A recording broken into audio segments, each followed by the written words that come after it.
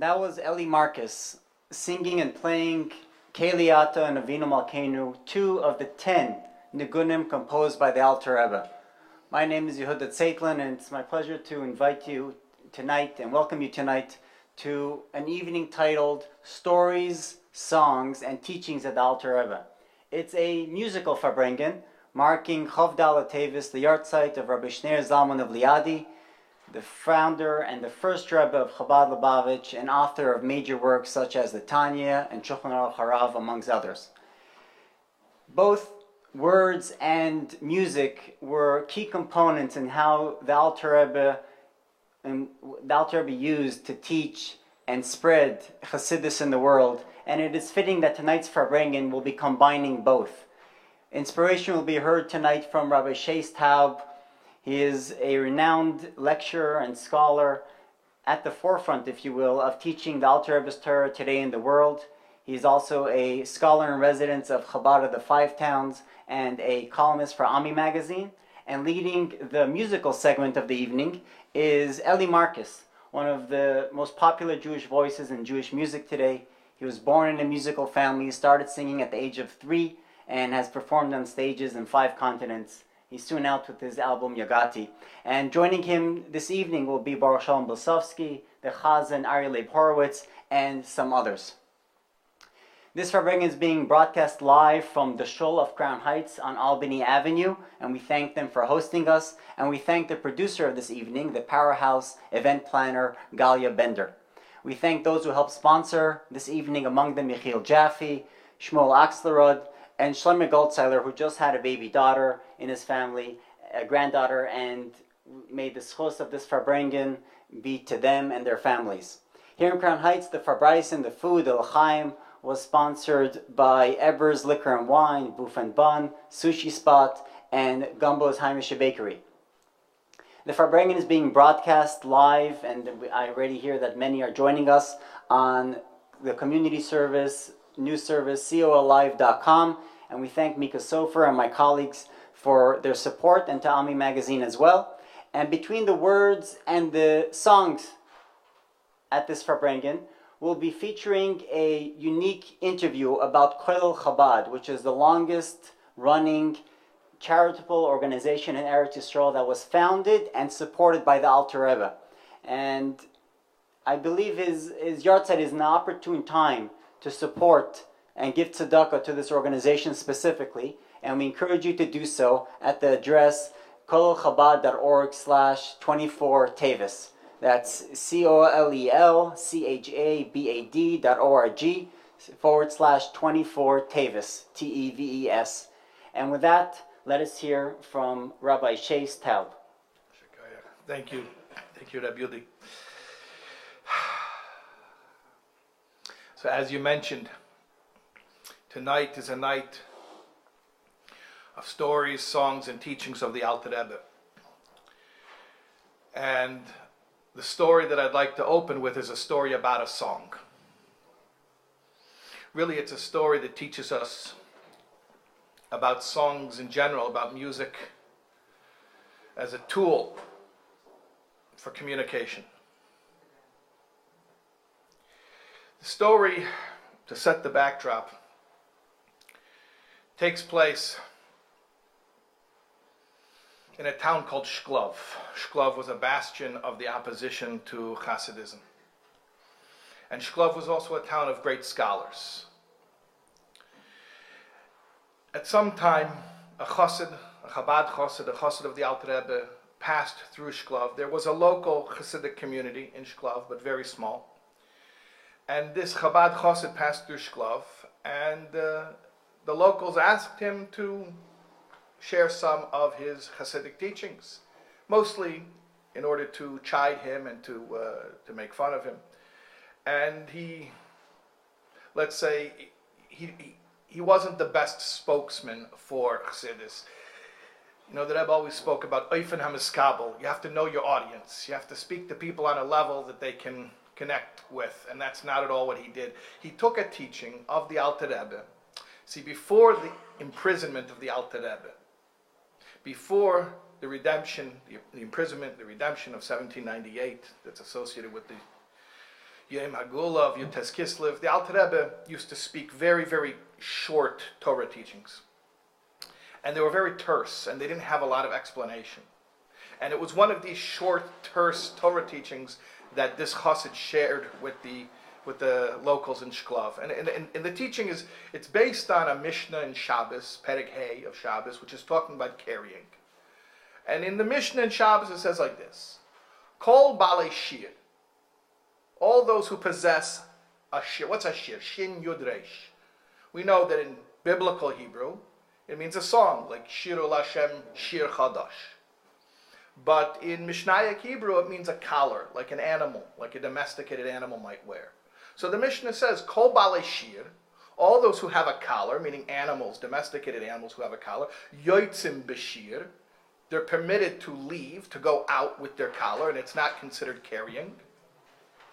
V'nimshochem B'Shir, and they may even be drawn, they may be pulled also with that collar. The Alter Rebbe taught it like this: Kol Balei Shir, those who possess a song, the Malachim and the Neshamas, the angels and the souls, who all serve Hashem with a song.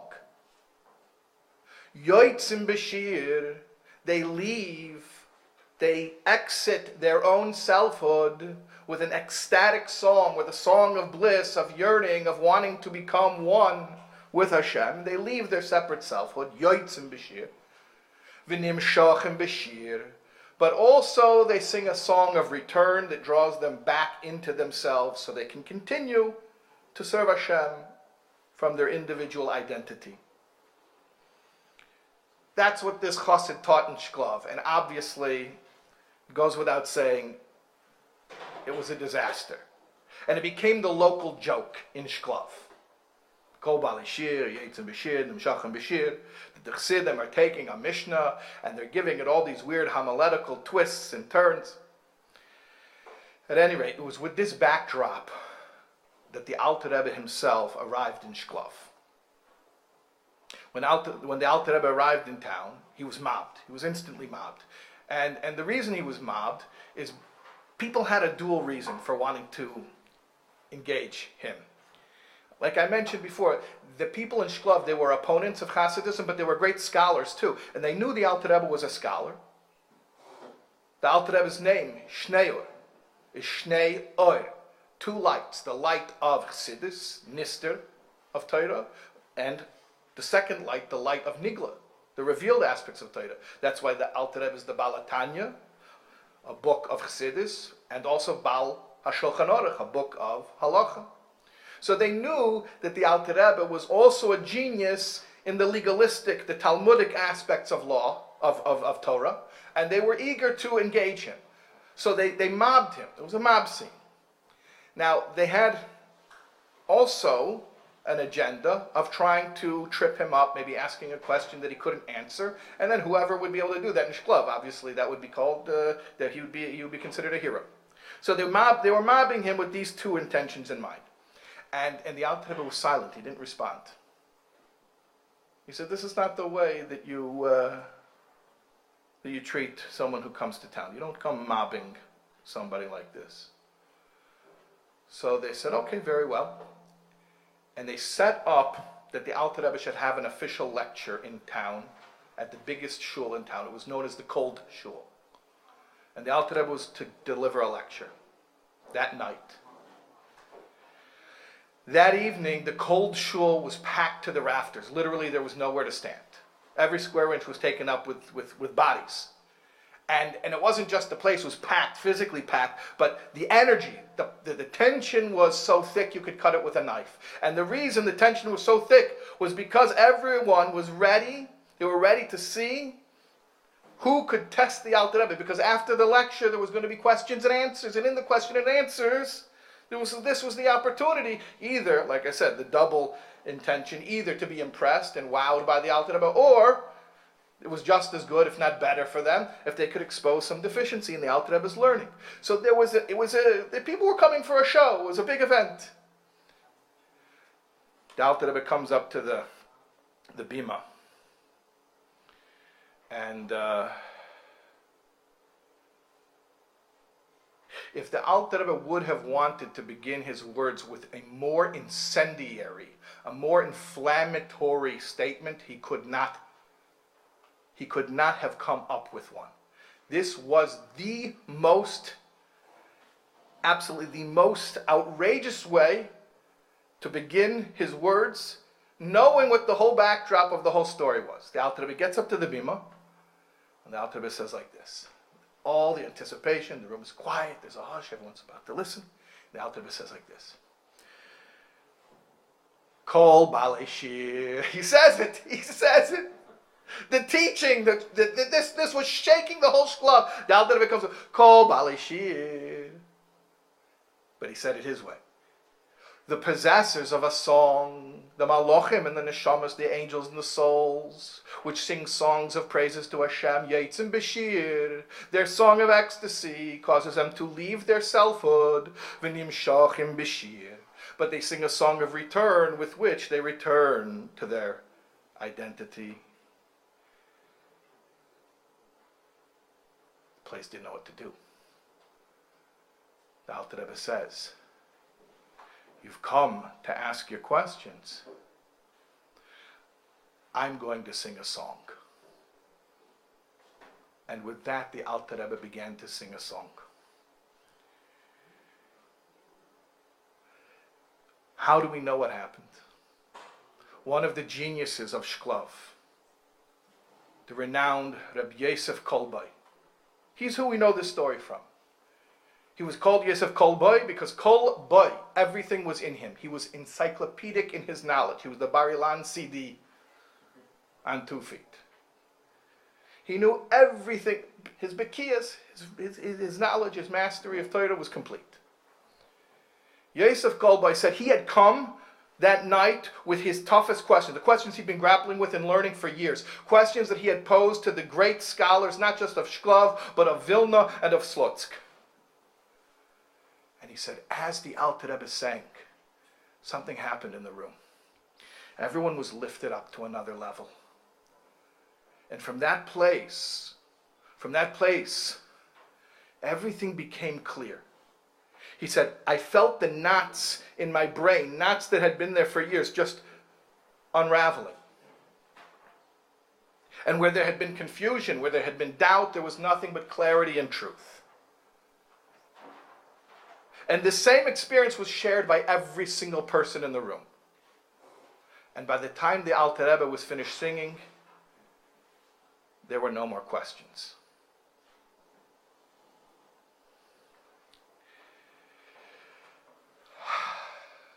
Everyone likes a good song. Everyone enjoys music. You know, in the Rebbe Reshab's Kuntra Samayim, he talks about different levels of pleasure. And he gives examples. The lowest pleasure, the easiest had pleasure is a bodily pleasure, like eating or physical comfort. That's the easiest, lowest pleasure. Higher than that, he says, is aesthetic pleasure, enjoying beauty, enjoying art or music. A little bit higher than that, he says, is the pleasure of good feelings. Warm fuzzies, when you do a good thing. You do somebody a favor, you walk an old lady across the street, you feel good about it. And then the highest level, he says, is the pleasure in seichel, the pleasure of understanding an idea. That's the highest pleasure, loftiest pleasure. So the Rebbe Rashab describes the pleasure of music as a lower level pleasure. And certainly, there is a place for that. Music is sometimes just, it's beautiful, it's geschmack, it's a pleasure to listen to. But that's not negina, that's not the use of music in Chabad. You know, sometimes you have a speaker, and the speaker talks, and he talks, and after a while you get bored. How long can you listen to a speaker? So what do you do if you have a well-scheduled program like we have tonight? When you get bored of the speaker, so you have a singer. And you have some musical interlude, and everybody gets to relax and enjoy some music, and then more speeches. That's normally the way that music is used. But a nigun Chabad is very, very different. See, a nigun Chabad is a melody of Chochmah Bina Das. It's an intelligent song that makes you more intelligent. It raises your level of consciousness. It clarifies your thinking. It organizes your mind. So instead of the song being a break from the teachings and the ideas, the song is actually a higher level of teachings and ideas. The song takes us to ideas, to truth, that the words cannot carry, words cannot convey. Tonight, all of the Nigunim that we'll be singing are Chabad Nigunim, and not just Chabad Nigunim, Nigunim of the Alter Rebbe. Now, I mentioned to you the Nigun that the Alter Rebbe sang in the shul in Shklov, and the effect that it had on everybody. We do know the name of that Nigun. It was called the Nigun Matan Torah. And it had an effect on people like the revelation at Sinai, clarity, truth. But I guess Yosef Kolboy didn't transcribe notes because we don't know what the Nigun is. We know the name of it, but we don't know what it sounds like. But we know other Nigunim of the Alter Rebbe. So I'm going to ask Reb Eli to take us to a level of truth and clarity and thought that words cannot reach.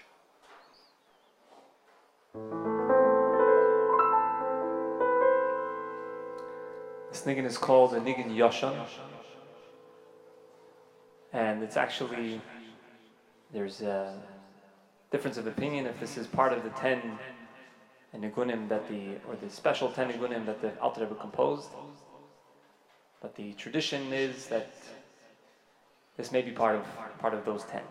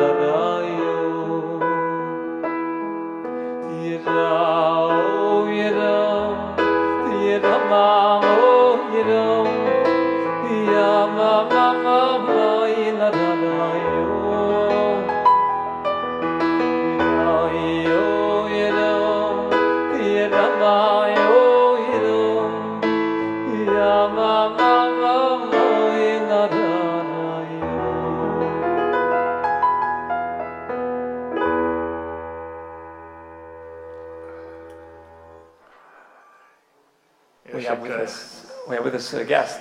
Oh, there he is. Yaleb's with us. By the way, he just, Rabbi Yaleb whispered to me during the nigun, he says, by the way, my wife's in the hospital. I said, she's okay? Yeah. She didn't give birth yet. His wife is giving birth, Mirz Hashem, very soon. And Yaleb stopped by. So, was a chassidische Fabrenken Uftun, Shlossel Chaim, that it should be a Leida Kala, Amen, and Suras Tevis. Amen. Chaim. So, Yaleb, you came to join us, Chavdala Tevis, and you have a piece of music from the Alter Rebbe for us. Correct. So, first of all, thank you for inviting me up here. The niggin that I want to present, I want to sing, is called Niggin Dveikis Chabad L'Tfilas Shabbos. This is a special niggin. It's one of the 10 nigunim of the Alter Rebbe, and it's a niggin Dveikis. It's a niggin that the Alter Rebbe davened with. In fact, the Alter Rebbe taught it. It's a niggin that all the Rabbeim used to daven for Tfilas Shabbos. And so a few very interesting things about this niggin. And before we begin, I want to talk a little bit about that. So, number one, what's fascinating about this niggin? So, take any niggin. A niggin is an arrangement of several stanzas, and you put them together, and each one leading into the next, and you form a niggin. Usually 3 stanzas. The Dalet Bavis is famous, 4 stanzas. Dalet Bavis, some more complex nigunim have many stanzas. There's a niggin known for the niggin midraisig fallen, a niggin that has 30 stanzas. So there are different verses and tnuas in each niggin, and what's amazing about this niggin, it's built around one tnua, one little, and it's even known to people till today as a tnua. That tnua is the niggin, is the tnua that the Alter Rebbe davened with. But every time the Alter Rebbe davened, depending on the kavanah, and depending on the place of part of davening, and depending on what the Islavus was at the time, that created that the niggin should appear in a little bit of a different way each time. And it's known that if today if someone creates a song or even a niggin, the niggin is usually milmata l'mayla. There's a niggin that someone created based on their musical talent, and with that, hopefully you can use for kedusha, you can use to daven with, you can use to inspire. But the Rabbeim's Nigunim were different. The Rabbeim's Nigunim were milmayla lamata. Milmayla, the way this piece of art comes down into the world, it's nislavish in a certain tenua. And the same thing with all the Nigunim, but specifically a niggin that the Rabbeim davened with. So Niggin Dveikus Chabad is one of those. Now, it's interesting because throughout the years, Alter Rebbe taught it, but it wasn't notated, like we said, like the Niggin Matan Torah. It wasn't notated until later on. And later on, it was notated just with the Tnuah, just with the main part of the Niggin, and we're going to sing it soon, and you'll have an idea of what I'm saying. But every Rebbe, the Mittler Rebbe, the Tzemach Tzedek, the Rebbe, the Rebbe Marash, the Rebbe Rashab, they all davened with this Niggin, and finally it was notated in times of Frierdiker Rebbe. So it went through so many changes. Now, there are some Nigunim that did not go through changes, like the Dalet Bavis, but the Niggin Dveikis, because you daven with it, there are so many. Now, for whatever reason, we were lucky, and we actually have a full version of this Niggin. And this is the second point that I want to make here, and that is, besides for the Niggin Dveikis L'Shabbos, the Niggin that the Rabbeim would daven with on Shabbos, they would daven with also Niggin during Chol, on the weekdays. And it was a little bit different. And and the Rebbe Rashab taught all the 10 Nigunim of the Alter Rebbe to his Chassidim. One of the Nigunim obviously was this, and when he taught it together with, it became one Nigun, the Nigun of Tefillah, the Ma'is HaChoil, and Tefillah for Tvekas, for Tefillah Shabbos. And it could be, I don't know, but it could be that because as there's Yeridus Haderis, for us to be Davuk in a Nigun of Shabbos or Yechoil, it could be all the same thing. Maybe the earlier generations had more of a understanding, appreciation for the different variations of Choil or Shabbos. But now we have a full Nigun, and the reason why we have this is because one of the people that were there when the Rebbe Rashab taught it was Chani Merazov. Was a secretary, and he taught it to his children, and his children both sing it. And right now there's even in Sefer Nigunim, if you open Sefer Nigunim, the first book, you're not going to recognize the Nigun. It's Nigun Ches, it's the 8th Nigun. Sefer Nigunim starts with Alter Rebbe's Nigunim. Nigun number 8 is this Nigun. You will not recognize it. In fact, I was sitting yesterday with a chassid that lives here, and we went through it, and it was unrecognizable. The other version, which is the Merazov dynasty, if you will, they brought also the Rebbe Rashab's makar that it has influenced in it also the Nigun Limais HaChoil, and together it makes a beautiful, beautiful Nigun. Even this current Nigun has different versions, different nuschais, and we can't sing them all, but we'll sing the Nigun the way it's known, and we have Ellie here, so hopefully we'll be able to have the music with it. So here goes.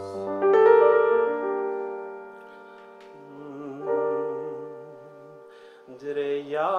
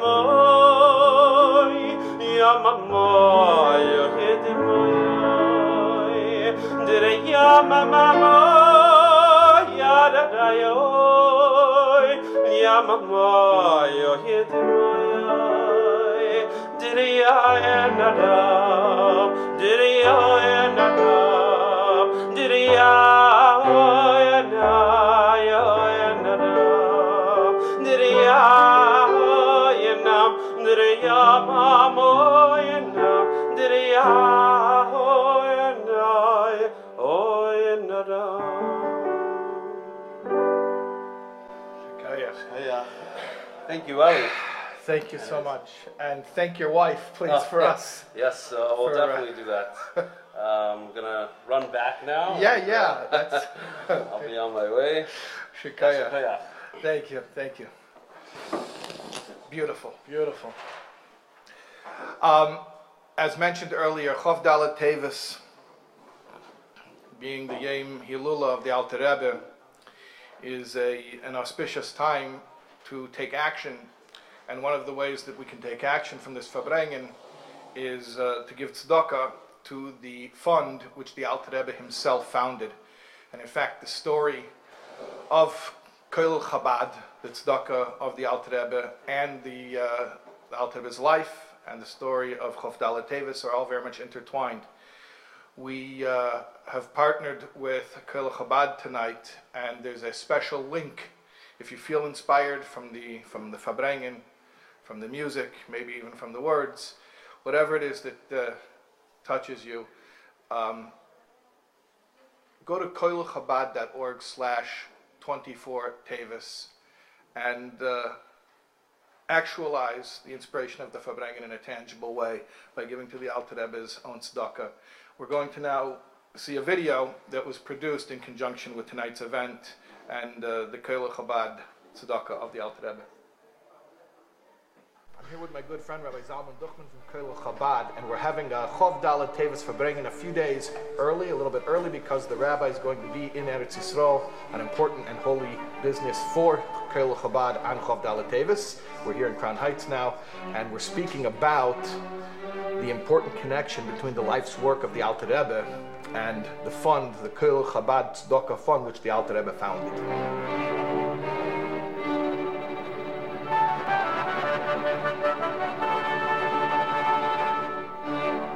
So it takes us back to the middle of the 18th century, in the 1770s, when after the Histalkus of the Mezritcher Maggid, the Talmidei HaMaggid, many of them wanted to go to Eretz Yisrael.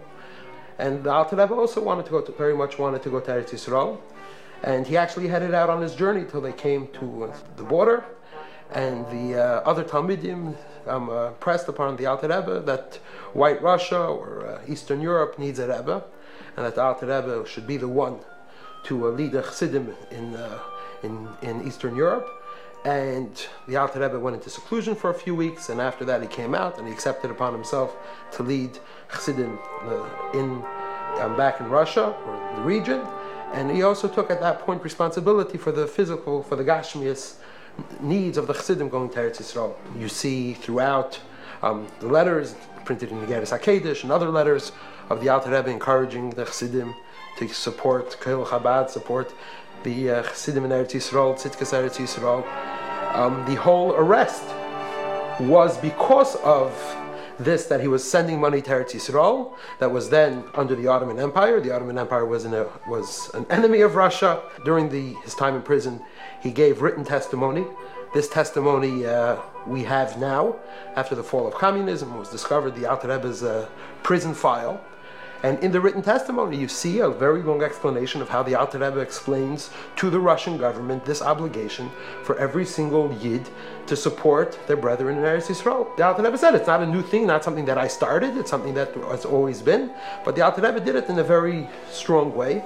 And they even have discovered in his prison file all the receipts and balance sheets from the city of Vids of 1792, 1793, 1794, the letters back and forth with how much people gave. This receipt is for 18.5 ruble, and this receipt is for this amount. I mean, I don't know what the value is in today's dollars, but it seems the fact that they were collecting it, and this is only one city, was to highlight that in relative terms there was a lot of money that was being sent. The way it was done is, during the time of the Alter Rebbe, there was something called a vacher. And that means weekly. The system was that there was a certain amount that they had to give on a weekly basis. This weekly system, this is the way it was done in the lifetime of the Alter Rebbe. This brings us until the War of 1812 with Napoleon. Napoleon was advancing into Russia. The Alter Rebbe opposed Napoleon.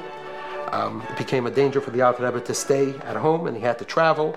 The Mittler Rebbe writes a very detailed letter chronicling the travels of the Alter Rebbe from Erev Chodesh Elul all the way through Chavdala Tevis till after the Histalkus.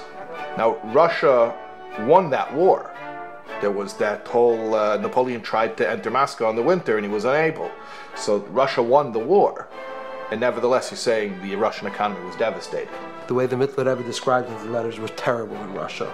And it became to a point that it would be impossible for them to mandate on a weekly basis such that a person should give a regular stipend. That's when the Pushka was born. Where the Mittler Rebbe, soon after the Histalkus, soon after Chavdala Tevis, he sends out a letter to all the Chassidim that they should all have mounted onto their wall near their table. And he says to put in either a katan or a half a katan, a penny, a half a penny, 2 pennies before you eat breakfast. If you have guests, every person should give in a penny, a penny, a penny. For women, before they bake challah, they should also give, and also before benching licht. Then the Mittler Rebbe writes that they're going to go around collecting the pushkas, and to make sure to see how many kupkis and the ruble is in each one, to make sure that Chassidim were taka giving every single day and multiple times a day. And that is really the first time where we find pushkas for Kel Chabad or for any tzedakah, and that was the birth of the pushka. In the letter that the Mittler Rebbe chronicles the travels, he mentions the Chassidim that were spies. That the Alter Rebbe sent Chassidim to spy on Napoleon. So there's this famous story of Moshe Meislish. And when Moshe Meislish was spying against Napoleon for the Tsar, he was in the war room with the generals, and at that moment Napoleon himself barged in, and he suspected something. And Napoleon, I guess, had a method of detecting who was nervous, and he walked over to Moshe Meislish and he said, "Who is this stranger? You're a spy." And he put his hand on Moshe Meislish's heart. Moshe Meislish understood what Napoleon was doing, and he reminded himself of this teaching, the Aleph of Chassidus, Mayach Shalta Alev, the brain rules the heart, and he was able to respond in a very calm way that I'm a polyglot, somebody who knows many languages, and as such, I'm working for your army. And Napoleon let him go. He later moved to Eretz Yisrael and he lived in Hebron. And in Hebron, he was writing fundraising letters for Kel Chabad. And we have a letter that he sent to Moses Montefiore, trying to raise money for Moses Montefiore for Kol Chabad. And in the letter, for his credentials, to establish his credentials, he writes that I served as a spy on behalf of the Alter Rebbe for the Tsar, and came into Napoleon's inner circle. Since the Histalkus of the Alter Rebbe of Chavdala Tevis, Tov Kofayin Gimel, or the short while afterwards, when the Mittler Rebbe wrote that letter, the Kel Chabad Pushka became a fixture in every Chassid's home. It's something that all throughout, each of the Rabbeim spoke about it, cherished it. The Frierdiker Rebbe, the Rebbe Nishmas, we even find from the first letters, a few weeks after Yud Shvat Tavshin Yud Aleph, the Rebbe writes a letter in support of Kel Chabad. And this Pushka became a fixture in every Chassid's home.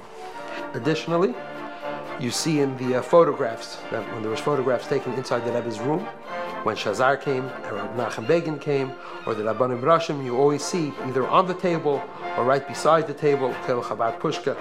Later years, it was a Pushka that looked like this one, I know that it was emptied quite frequently. Also, the Rebbe had another pushkin in the Rebbe's house that was also emptied frequently. The Rebbe, before the Rebbe went to the Eil, the Rebbe would regularly send $100 to Kollel Chabad. A lot, I can't say every time, but many times when people would send into the Rebbe money, li'ilu nishma, somebody, in memory of somebody, that money the Rebbe would forward to Kollel Chabad.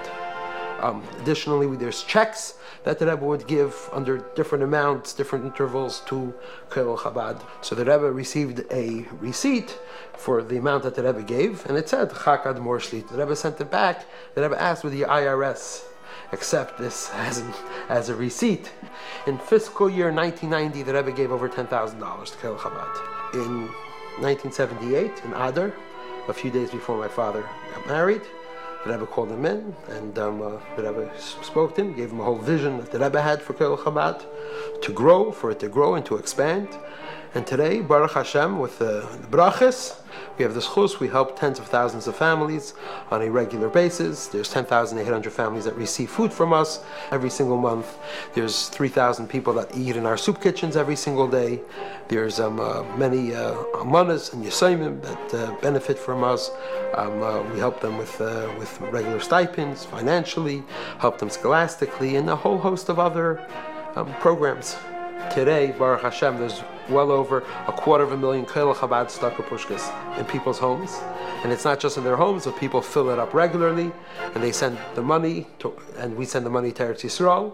And this is in addition to support people give through the internet, but the Pushka system, the same way it's operated for the past 206 years, supporting the Alter Rebbe Tzedakah that's operating for the past 231 years. Kollel Chabad is the oldest continuous operating Jewish charity in the world, and it is our honor to be part of Kollel Chabad, and we hope, together with the Rebbe's brachas, to continue Ad B'yaz Kollel Tzedek, fulfilling this mission that the Alter Rebbe started 231 years ago. Every Farbrengen has to have a practical outcome. Those who are looking for a resolution, something practical to do with all this inspiration, we can contribute to the Alter Rebbe's own tzedakah, to Kollel Chabad. Kollel Chabad has created special for tonight's occasion a link, kollelchabad.org/24 Tavis, and there you can contribute and bring the inspiration of tonight's Farbrengen into actuality. And it should be a blessing and a merit for all of us.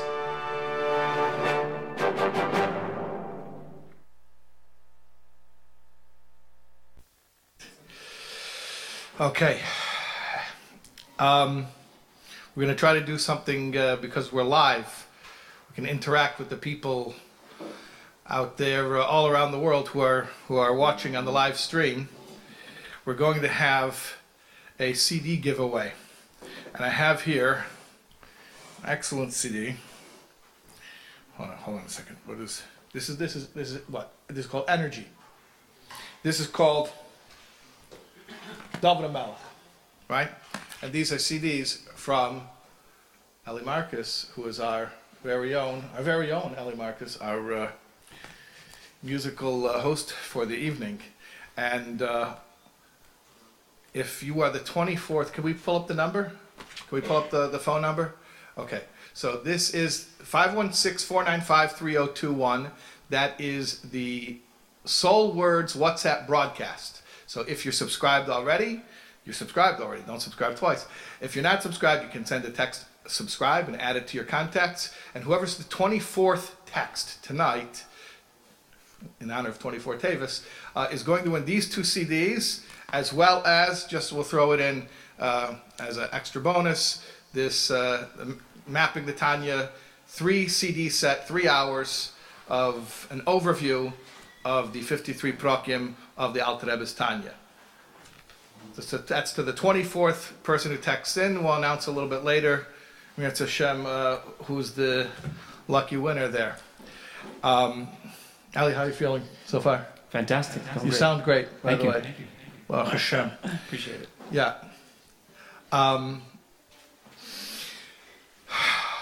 There's a lot to talk about. But, we were talking about earlier how a Nigun Chabad is special because it rearranges your thinking. It organizes your brain. And You know, there's a story Chassidim say that one time the Yetzer Hara, you know, the Yetzer Hara has shluchim. He has little Yetzer Hara lach who work for him. So the Yetzer Hara was one time training a new apprentice, and he was walking down the street, and they saw a guy, a Yid, walking along, and this Yid stopped in the middle of the road, and he noticed something. He bent over. This Yid bent over and picked something up, and the Yetzer Hara's apprentice asked the big Yetzer Hara, he said, "What did that guy just pick up?" And he says, "Well, he found a piece of truth, a piece of emes, and he picked up some emes." Okay? They walked down a little bit further, and they saw this same guy. He stops, he sees something, he stops, and he bends over and picks something up again. And the Yetzer Hara's apprentice asks the Yetzer Hara, "What did the guy do just now? What did he pick up now?" He says, "Another piece of the truth, a little bit more emes." And they walked a little further, they followed the guy, and they see he bends over again, he picks something up. What did he pick up this time? Another piece of the truth, a little bit more emes. So the Yetzer Hara's assistant, he looks at the big Yetzer Hara, he says, "You don't look very nervous. This guy's finding all these pieces of emes. That's not good for our business." And the big Yetzer Hara says, "Don't worry, Yetzer Hara. Who do you think's going to help him arrange it all?" You know, it's one thing to have the truth, but it's another to put it in the right order. The order is everything. Like the Alter Rebbe says about Barzel. We don't use iron in the Beis Hamikdash because iron is a weapon. It's used as an implement of destruction. And Barzel, al pi Kabbalah's Rosh Hashanah, Bila, Rachel, Zilpa, Leah. Those are the Yemois. So fragt sich die Shaila, the Heilige Yemois, there could be nothing more holy than the Yemois. How can then you say Barzel has a negative connotation? And Chassidus answers, because it's all in the wrong order. You have the younger before the old, and you have the second wife before the first wife. The whole thing's messed up, and when you mess up the order, everything's messed up. So Chabad is about restructuring our thought. You can be very, very smart and very, very wrong. In fact, the smarter you are, the more wrong you are when you're wrong. They talk about Sheikhad. Torah said that Sheikhad is Yaver Einei Chachamim. It blinds the eyes of the wise. You know, there was once a Dayan in his old age. He went deaf. And somebody said, "Why'd you go deaf?" He says, "From Sheikhad." They said, "But Sheikhad makes you blind." He says, "People talked a lot. I never saw the money." So he went deaf. He heard the promises. The Rebbe asks a question. It's an interesting question. Obviously, blind in this pasuk doesn't mean physically blind. It means intellectually blind. So the Rebbe asks, if it's Yaver Einei Chachamim, why call them Chachamim? They used to be Chachamim. They lost their Chachma. They took the Sheikh and it ruined their brain. Now they're Eis Chacham. They're no longer Chachamim. So the Rebbe says, no, that's not what happens. Halavai, if only that would be what would happen. But it doesn't happen. What happens is, Yaver Einei Chachamim. They use all of their Chachma, all their big powerful brain to be wrong. So the smarter you are, when you're wrong, you're even more wrong. Which that's the craft of the Yetzer Hara. He has access to the most convincing voice in the world for each one of us. Our own voice, right? The Yetzer Hara comes to you and he sounds so smart. He sounds so smart because he sounds just like me. And what does he do? He comes to me with very, very rational arguments. The Ruach Shtus, by the way, you should know, talks about in Tanya, Prakim Yud Ches to Chaf Hei, how to cut through the Ruach Shtus. If only the Ruach Shtus would be as silly as the name Shtus sounds. The Ruach Shtus is successful because it sounds so smart. It's so convincing. It sounds intelligent. But what is the Ruach Shtus? The Ruach Shtus is that falling into the trap when you start to rationalize. What does it mean to rationalize? Just like the word rationalize. Rational lies. They're very rational, very smart, but it's all lies, it's all sheker. Rearranging the truth, making it all falsehood. But it's built on truth. The building blocks are all true. So I want to tell you a story. A story about a very unusual visitor to Liozna, to the town of Liozna, the Alter Rebbe's town where he held court. And the story actually starts with a simple Hasidic family, a mother and a father, and they had a son. And this son was, maybe you could say he was unstimulated, and he was looking for greener pastures. And long story short, he became intrigued with the literature of the Maskilim, of the Enlightenment movement, and he made a decision. His decision was based on the fact that he was an intelligent man, and he was intelligent. He knew he was intelligent. And he felt that if he would remain within Yiddishkeit, he would never be able to use his intelligence to its fullest. That was the premise of this decision. That if he would remain within Yiddishkeit, he would be unfulfilled. Because he was talented, he was gifted intellectually, and he didn't have an opportunity to use it within Torah. And based on that premise, he left his town, he left his family, and he went to the big city. And obviously in those days, in order to make it in the big city, you couldn't remain Jewish. And unfortunately, Le'aleinu, he converted to Christianity. And he was very successful. He became a professor. And in fact, he had written 2 books, 2 theses, one on mathematics and the other on medicine. And he was rather proud of them. These were his masterpieces. But as much as he had accomplished in the academic world, you know, at the end of the day, you want your parents' nachas, you want your parents to be proud of you. And he knew his parents weren't proud of him. And it bothered him deeply. So he came up with a plan how he's going to impress his parents. He knew his parents were Chassidim, and he knew that the Maggid of Liozna, which is how they called the Alter Rebbe in those days, that the Maggid of Liozna was not only a genius in Torah, but lahavdil also in secular subjects. And there are many stories going back to the Alter Rebbe's childhood where the Alter Rebbe exhibited genius in the secular studies of the day.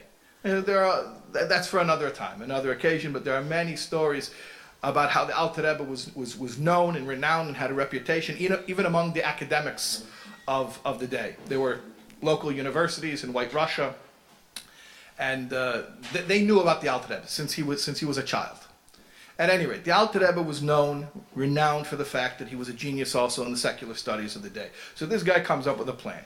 The plan is he's going to go to Liozna, he's going to bring the Alter Rebbe his 2 books, the book in medicine, the book in mathematics. The Alter Rebbe will be able to appreciate it. He'll be able to say, you did good, you're a smart boy, you did a good job.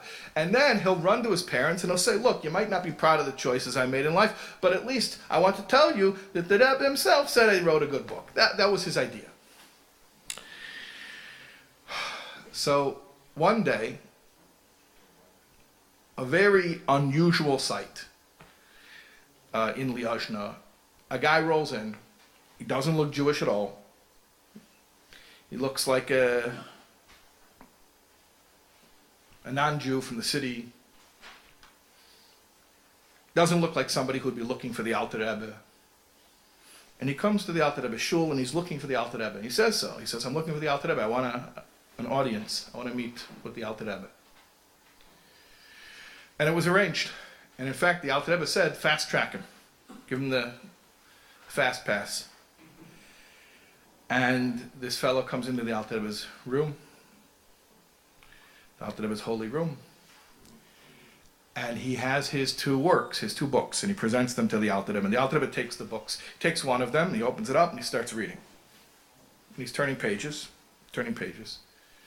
And the guy is feeling a little bit insulted here because the Alter Rebbe is just turning pages so quickly, he can't possibly really be reading. I mean, these are serious scholarly works. You have to, these are not easy chair reading. You have to read it carefully. Even his colleagues, his peers in the academic world have to read it carefully. And the Alter Rebbe is just turning page after page. The Alter Rebbe finishes, and he picks up the next book, and he starts doing the same thing. Alter Rebbe finishes, and he says, regarding the first book, the logic is very good. It's very intelligent. But the premise upon which the book is based is flawed. And when the fundamental premise is flawed, then no matter how strong your logic is, you end up at a totally erroneous conclusion. Then the Alter Rebbe says, as for the second book, also very good logic, very clear thinking. But again, there's a fundamental flaw in the premise. And if the premise is flawed, then no matter how intelligent the thinking is, you're going to end up with an erroneous conclusion. The guy was so upset, he grabbed his books, and he marched out. And he started pacing around in the shul. It was winter, and in those times they had a stove. A stove which kept the whole room warm. He was pacing, he was marching back and forth in front of the stove.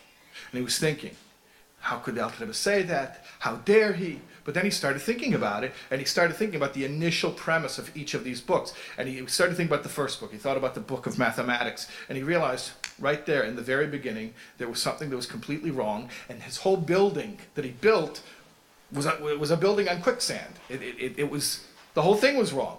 And he realized it just hit him with and he thought about the fact all of his peers had reviewed. It was peer reviewed. All the other academics had read the same book, and they lauded his genius.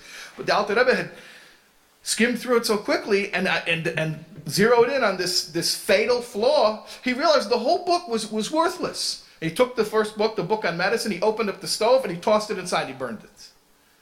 He started pacing around again, and he started thinking about his other book, the book in mathematics.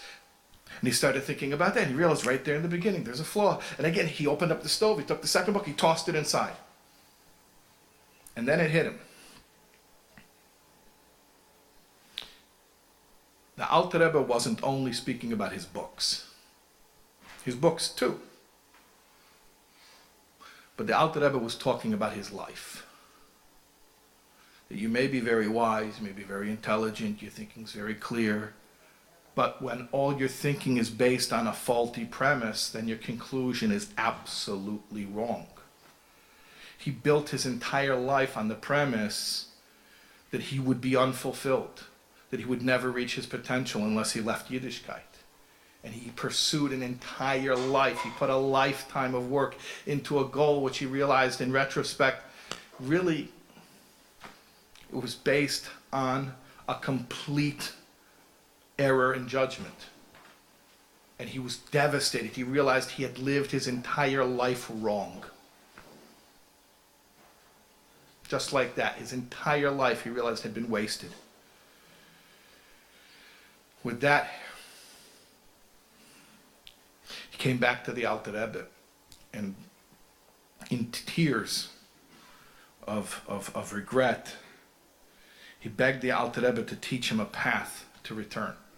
He begged the Alter Rebbe to help him to do teshuvah. The Alter Rebbe had him learn with his son, the Mittler Rebbe, who was his eventual successor. And they learned Chassidus together for a short period of time. The study sessions between the Mittler Rebbe and this guest, what they studied about how to do teshuvah during the months that this man was in Liozna, later on became the basis for the Mittler Rebbe's Sefer Derech Chaim. We know that the Mittler Rebbe wrote different Sfarim for different individuals, with the exception of two Sfarim. Shari Oira and Shari Yuchad were written for all Chassidim, but all the other Sfarim have a story behind them about a specific Chassid. Like Imre Bina was written for Yekusiel Lepler, and Pekeach Ivrim was written for the Baal Tshuva from the Yosef Balagola story, so on and so forth. Derech Chaim was written based on the Chavrusa between him and this guest, this visitor. And then after a few months of studying together, he passed away. This Baal Tshuva, this sincere penitent, he left this world. And after that happened, the Alter Rebbe told the Mittler Rebbe who this man really was. He said, the Alter Rebbe said,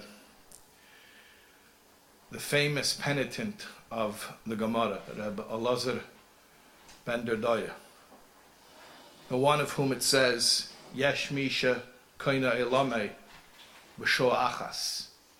The famous story of Teshuvah from the Gemara in Avodah Zarah. Rabbi Elazar ben Nedoya, he was the lowest of the low, the dregs of the dregs. The Maharal, in fact, says that his name means the dregs. And that in one moment of sincere contrition, of heartfelt Teshuvah, Rabbi Elazar ben Nedoya was able to acquire his Olam Haba. The Alter Rebbe said that he comes back, Rabbi Elazar ben Nedoya comes back in Gilgulim, in reincarnations, looking for a tikkun. And this was him in this generation. He came in this incarnation. And the Alter Rebbe told the Mittler Rebbe, but don't worry, he's fixed now, and he's done. He's not going to come back anymore.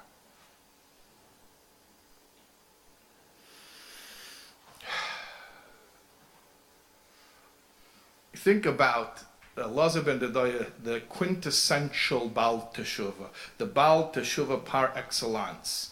When we want to give an example of the power of Teshuvah, it's Rabbi Elazar ben Nedoya. Then why did he have to come back generation after generation? What tikkun did he need? What was lacking? What was he missing? And what was it that the Alter Rebbe gave him that completed him? What didn't he have the first time, and what did he receive when the Alter Rebbe had the Mittler Rebbe learn with him?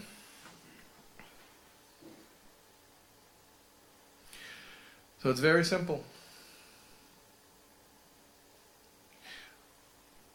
You can be inspired, deeply inspired. You can be so thoroughly inspired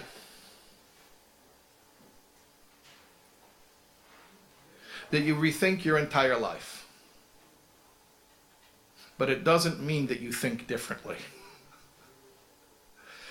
That's what an emotional experience is. We all know the dirty trick of creating an emotionally uplifting experience, and the power of the experience is enough to create a shift. But it's not pnimius. Chabad mont pnimius. What does that mean? It doesn't really change the way that the person's mind works. In order to do that, you have to get in there, you have to do brain surgery. In order to do that, Rabbi Elazar ben Nedoya, at least in this Gilgul, he had to finally come and he had to learn Chassidus Chabad. And with Chassidus Chabad, the Alter Rebbe changed the way that his actual mind worked. It's not enough to be influenced on the level of emotion. We can all be inspired. We can all feel regret. We can all feel remorse. In the case of Elazar ben Nedoya, that was his final moment in that lifetime. But there's a difference between feeling something deeply and actually understanding why your premise was wrong. That the premise upon which you built your life that got you to that point of regret, to understand that that premise was wrong and how it was wrong. That's what the Alter Rebbe did.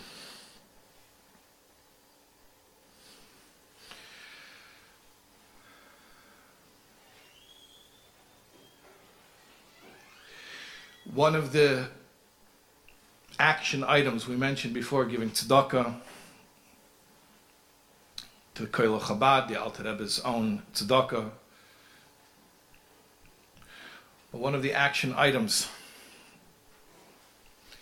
that has to come from Chof Dalet Tevis, and the Rebbe spoke about this repeatedly, is we have to devote ourselves to the study of Chassidus, especially the Alter Rebbe's Chassidus.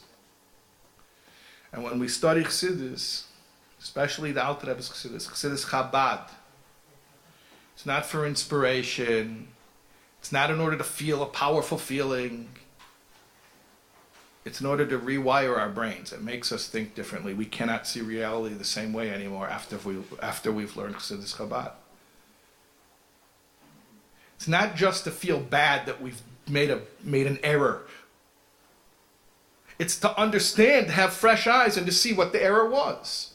To recalculate and understand what the proper decision would be, and what the proper premise to live life based on would be. That's Chassidus Chabad.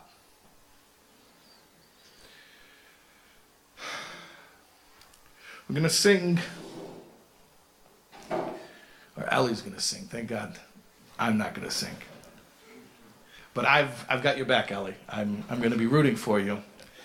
Thanks. A nigun of the Alter Rebbe, which, you want to tell us a little bit about the Nigun Tzoma? Every year on Simchas Torah for about 15 years, correct me if I'm wrong, the Rebbe would teach a nigun. Simchas Torah at about 4 o'clock in the morning. And one of the nigunim that the Rebbe taught is a nigun called Tzoma L'cha Nafshi, which the Rebbe told us is one of the 10 nigunim of the Alter Rebbe. And it's a very soul-stirring nigun, which talks about the thirst of the neshama for Hashem. And we're going to sing it here tonight.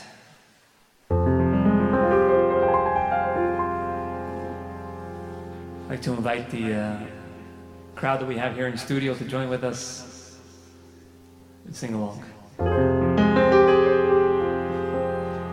Tzoma L'cha Nafshi Koma L'cha B'sori B'eretz Tzion V'yoyev V'limoyim Tira mama mama Tira na yeda Oh ina na ina na Ya mama mo Tira mama mama Tira mama mama Oh ina na Ya mama mo Kein ba'kodesh chazi sicha liros uzecha uchevoidecho Kein ba'kodesh chazi sicha liros uzecha uchevoidecho We came back, Kodesh, Chazi Sicha, Lirois, Uzecha, Uchevoidecho, Tierama, Mama, Tierama, Mama, Tieroi, Nana, Nana, Yamama.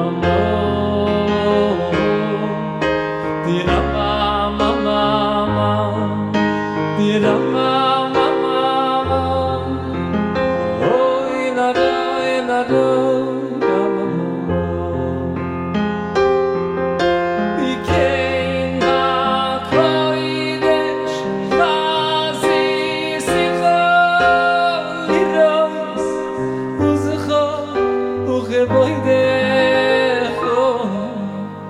We came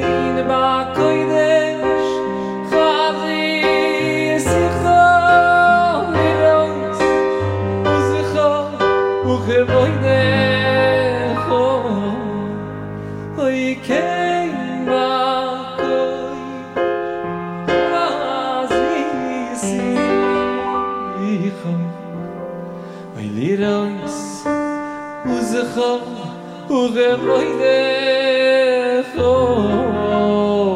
Ya mama mama, ya mama mama, ya ila ila ya mama mama,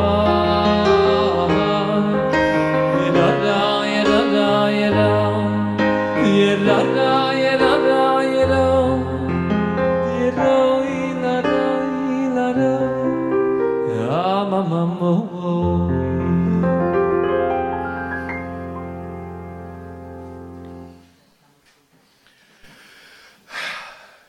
Shakayach Rebelli again.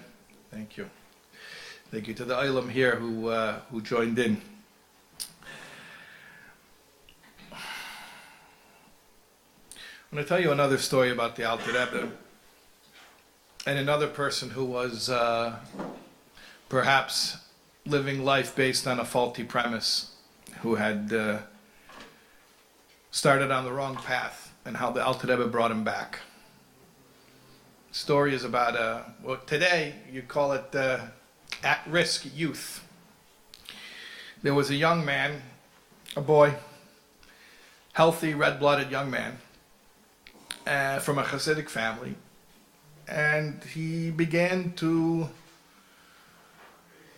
stray from the path of Torah.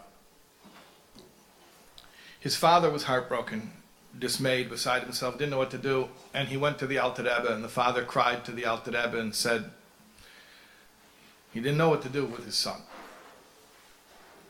So the Alter Rebbe told this chassid, he told him, you get your son to me, get him to me, I'll do the rest. The man didn't know how to figure out how he was going to get his son to the Alter Rebbe, but he knew if the Alter Rebbe told him, the Alter Rebbe is taking care of it, the Alter Rebbe is taking care of it, now all he has to do is figure out some way how he's going to get his son to the Alter Rebbe. So what's he going to do? He came up with a plan. He knew one of the things his son liked to do is horseback riding. Now, horseback riding, what do we know about horses? We drive cars, we don't know about horses. But in the old days, horseback riding was not considered a nice, polite pastime for a Jewish boy. You sit in a wagon, you have a horse that pulls a wagon, pulls a cart, and that's more of a dignified way of a mode of transportation. But to sit on a horseback, and to go riding like a cowboy, wasn't a nice thing. But this young man, he loved it. He loved it. He had this horse, a fast horse. He loved riding his fast horse. So the father came home. He knows all he has to do, he has to get this young man to Liozna. And they didn't live in Liozna. They lived in another small town. So he comes to his son and he says to him, I wonder, could you do me a favor? Could you go to the town of Liozna for me and bring a message for me? So the son says, can I ride the horse? The father says, yeah, sure, you could ride the horse. Now that was the whole thing. He knew that the son was going to ask, can I ride the horse? And if he would tell him, yeah, sure, you can ride the horse, that was going to get him to the Alter Rebbe. So he said, yeah, sure, you could ride the horse. Great. Fantastic. So the boy gets on the horse and he rides into town, goes galloping off to Liozna. He has to deliver a message for his father. The message is to the Alter Rebbe, so he goes to the Alter Rebbe. And the Alter Rebbe had seen him dismounting, getting off of the horse. And the Alter Rebbe asked him, he says, young man, I see you like to ride horses. What's the advantage of such an animal? So the young man, he says, oh, are you kidding? This is a fast horse. A fast horse is a wonderful thing. The Alter Rebbe asks him, why? What's wonderful about a fast horse? The boy says, well, it gets you where you're going so much faster if it's a fast horse. The Alter Rebbe says, yeah, but what if the horse is going the wrong way? It went off course. Now it goes off course even faster. The young man said, yeah, that's true. But if it's a fast horse, and it realizes it's going the wrong way, and it wants to get back on the right path, it gets back on the right path faster. The Alter Rebbe says, yeah, that's true. When it realizes. Then erchabt sich. When he realizes.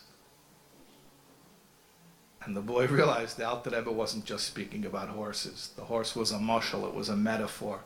The Alter Rebbe was speaking about this young man. This young man, healthy, red-blooded young man, had a fast horse inside of him. A fast horse that wanted to show its power, wanted to show what it could do. And unfortunately, the way that his fast horse was expressing itself was not in the path of Torah. And because he was so talented, he had such energy, when he went off course, he really went off course. But precisely the same flaw, the fast horse that got him off course so fast, is what can get him back on the right course even faster. You see, there are two types of milas. A mila, a character, virtue, an asset. There are virtues that are already virtues, and then there are potential virtues.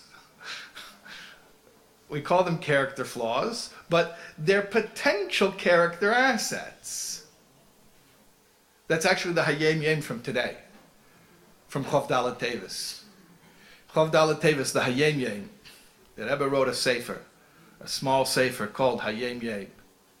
And every single day it's a little bullet, a little capsule of Torah, of emes, of reality.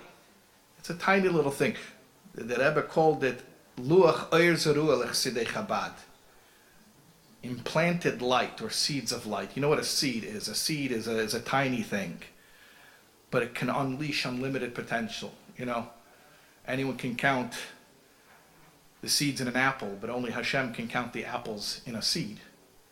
A seed has unlimited potential. Every Hayem Yem is a seed. You learn Hayem Yem, it takes you 30 seconds, 60 seconds, tops 90 seconds, but it grows. And it gives infinite fruits of wisdom, of clarity. So today's Hayem Yem, Chof Dalet Tevis, says that the Rebbe Marash, the seventh and youngest son and eventual successor of the Tzemach Tzedek, asked his father, the Tzemach Tzedek, he asked him, what did the Zayde, meaning the Alter Rebbe, the first Rebbe of Chabad, what did the Zayde want to accomplish with the ways of Chassidus and with Chassidus itself? And the Tzemach Tzedek answers like this. It almost sounds like a non sequitur. There's a Reisha and a Seifa, a first clause and a second clause. He said that the Alter Rebbe wanted the Chassidim should be like a family, a loving family, ba'ava, a loving family. And then he says, Chassidus is chayas. And you take the chayas, the vitality, and you bring it into everything, and you illuminate everything, even the lay toiv, the negativity. And you have to know your own ra, your own negativity, in order to fix it. It's an interesting two concepts put together. What does that mean? I don't know. This is b'derech afshir, meaning I made it up. When you love somebody, does it mean you don't see their faults? Well, that's one darga of Avos Yisrael. You know, the Abder Rav was known as the Oyev Yisrael. And he said you can find Avos Yisrael in every word in Torah. So someone once asked him, what about Balak, the Jew hater, the anti-Semitic king, Balak, the wicked Balak who hired Bilam to curse the Jews? So the Abder Rav said, well, Balak, yeah, for sure you find Avos Yisrael in Balak because it's the Rosh HaTevis, V'yahavta Reyacha Kamecha. And they said, but it's not V'yahavta Reyacha Kamecha because V'yahavta is a Vav, not a vase. Balak, base Lamed Kuf. The Lamed, okay, Liyacha, the Lamed is okay, but then Kamecha, it's not a Kuf, Balak is a Kuf, Kamecha is with a Chaf. So 2 out of the 3 letters are all wrong. He said, yeah, Takya, when it comes to V'yahavta Reyacha Kamecha, you cannot be so fussy. So that's one darga of Avos Yisrael.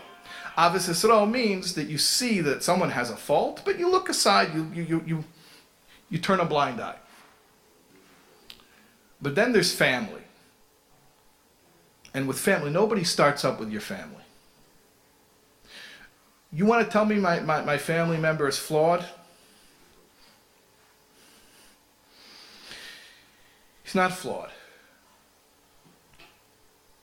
He has a problem. He's working on it. He's getting better. And his character flaw is a character virtue in potential. He just didn't actualize it yet. Meaning the same way that we look upon ourselves. So Chassidim are one family. You have to change your own loy toiv and fix it. And therefore, Chassidus is not afraid of the loy toiv. It's not afraid of the negativity. Chassidus is chayas, and you have to bring the chayas into every nook and cranny. There's no dark corner of the human psychology that Chassidus is afraid to penetrate. There's no character flaw that you can say cannot be redeemed. So comes a boy with a fast horse, and you could write him off, and you could say he's a troublemaker, or you could say, hold on a second, there's a great advantage from a fast horse. You know, the Rebbe spoke about chometz. Chometz is a high-risk investment. Chometz is a funny thing. On Pesach, you don't want to have chometz, right? The women go absolutely bonkers trying to make sure that there's not one crumb, one speck of chometz in the house. And then what do? The husband goes out and he buys the biggest chash, the biggest risk of chometz. He walks right in the door with it and nobody says a word. You know what it is? You know what the biggest risk of chometz in any Jewish house on Pesach is? Your matzah. Matzah. Because you're taking flour and you're mixing it with water. And you're relying, hopefully they baked it fast enough. That's why the Pasuk says, Ushmartem es hamatzos. You have to guard them. You have to prevent them from becoming chometz. So I got a plan for you. Instead of creating this nail biter, you know, why do we have to have this potential chometz bomb and have to call in the bomb squad? I have an idea that's much more relaxing. Don't make matzah out of something that can become chometz. So the Yerushalmi says, no, if it can't become chometz, it can't be matzah. So the Rebbe says like this. This is a hira and aveda. This is a lesson in life. If it can't become chometz, it can't become matzah. If it can't be misused, it can't be used. And the whole Yeridas HaNeshama, the whole descent of the soul into a body is based on this high-risk, high-yield investment. That the Eibishter takes a neshama from the Eitzer Neshamas. It's much safer to leave it in Gan Eden. Don't do it. Eibishter, don't take this precious neshama and put it behind enemy lines. And yet, no risk, no reward. High risk, high reward. And not only the Eibishter put us into a body with a Nefesh Abamis, but he gave our Nefesh Abamis a bunch of quirks, a bunch of character defects. But those are the fast horses. The fast horses. The character defects are the potential character assets. And if there's not a risk of succumbing to our own defects of character, then there's no possible way we can serve the Eibishter by redeeming them and refining them and changing the light toiv.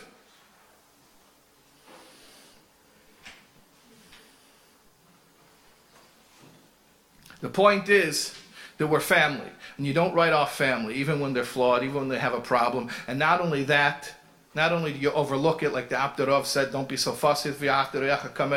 No, find a guy's fault and say, you know what? You've got a lot of potential, a lot to work with. And if our youth knew that that's how they were regarded, that they were regarded as perfect, that there was no such thing as identifying a flaw in them, only potential assets, a diamond in the rough, hasn't been developed yet. If we, each of us, could reach out to our children and our neighbors' children, the way the Alter Rebbe reached out to that young man, that youth at risk, and tell him that what everyone else is calling a problem is not a problem, it's a potential virtue. And that we love him the way he is, and he's perfect in our eyes, and he's a work in progress, then we can have the same effect on a young person the way the Alter Rebbe had an effect on this young person, on this young man. We all know this is the call of the hour today. After decades of Balei Tshuva, people coming to Yiddishkeit, the new question is, what about retention? What about those who are already frum? And one way, one attitude is cut our losses and start writing people off. But you don't write off family. You don't write yourself off, you don't write off your family. Someone has a defect, it's not a defect, it's a potential asset. I'm going to tell you one more story, quick story, but I'll make it long in traditional rabbinic fashion. The story is, it actually is intertwined with how the Slavita printing press came into existence. When the Tanya was printed, when the Alter Rebbe printed the first Tanya, it was printed in Slavita by the Slavita printing press, which was run by Reb Moshe Shapiro, which, interestingly enough, many people don't know this, but Reb Moshe Shapiro, who was the owner of the Slavita printing press, he was the son of Pinchas Koretzer. Pinchas Koretzer was one of the Talmidei HaMagid and even a Talmud of the Baal Shem Tov. And then after his passing, his sons took over the printing press. He had two sons, Shmuel Abba and Pinchas. Reb Moshe's son Pinchas was named after Reb Moshe's father Pinchas Koretzer. At any rate, and there's a story I'm not going to tell right now about the incredible heroism of Shmuel Abba and Pinchas Shapiro, the brothers of the Slavita printing press. It's a whole long story. It has to do with the machlekes with the Vilna printing press. The Slavita had a shas, and Vilna wanted to have their shas. Then the maskilim got involved, and there was a libel, and there was a whole thing. And then somebody was found dead in the printing house, and a whole long story. But the famous moment from that story, which many of us have heard and been inspired by, is when they were sentenced to run the gauntlet. That's when they have to run in between a row of soldiers on each side, and the soldiers had clubs and whips, and they were beating them. And as the brothers were running through, one of them, he lost his yarmulke fell off, and instead of continuing to run, he stopped. He didn't want to walk without a yarmulke, and while he delayed to pick up his yarmulke, he suffered further blows at the hands of these soldiers. At any rate, but that's not the story I'm telling. The story is, how did there come to be a printing press in Slavita to begin with? And the story is like this. Reb Moshe Shapiro came to the Alter Rebbe. And he says, I have a problem. I want to make a printing press. I want to make Sifrei Kodesh. I want to get Jewish books, holy books out there. But the Minister of Education, he's an anti-Semite, and he won't give me a permit. He's trying to charge me an exorbitant sum. And I can't afford it. He's not giving me the permit. So the Alter Rebbe says to this Reb Moshe, he says, go to Moliv, which is a town on the Dnieper River, and find Reb Yisrael der Melamed, a school teacher named Reb Yisrael in Moliv. And then take him to Vilna, and you'll be okay. A chassid doesn't ask questions.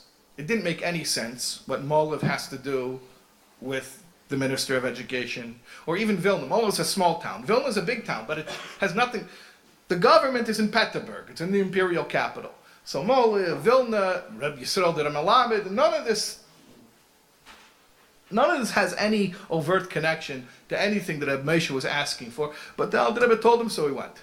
So he went to Moliv, and he asks around, where's Reb Yisrael der Melamed? And he finds this Reb Yisrael, and he asks Reb Yisrael, will you come with me to Vilna? He says, for what? He says, the Alter Rebbe told me to bring you to Vilna.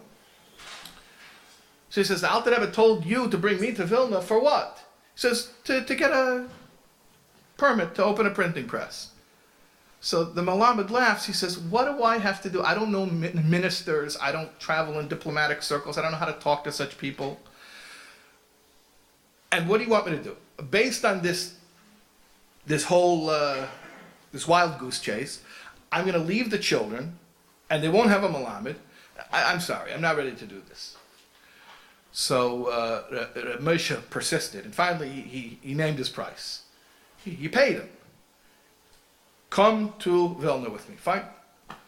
So Rabbi Yisrael der Melamed came with Reb Moshe, and they went to Vilna. So they come to Vilna, and they go to the Parnas Chodesh. The Parnas Chodesh is like a municipal, it's like a sort of a civic government role. It's an unofficial, it's not an official government role, but it was sort of a liaison between the Jewish community and the municipal government. And in Vilna, the Parnas Chodesh was named Reb Meir Rafoils. And Meir Rafoils, that's a whole other story for another Farbrengen, how Meir Rafoils, who was the Parnas Chodesh of Vilna, the very bastion of antagonism to Chassidus, how Reb Meir Rafoils himself became a chassid of the Alter Rebbe, and that's for another time.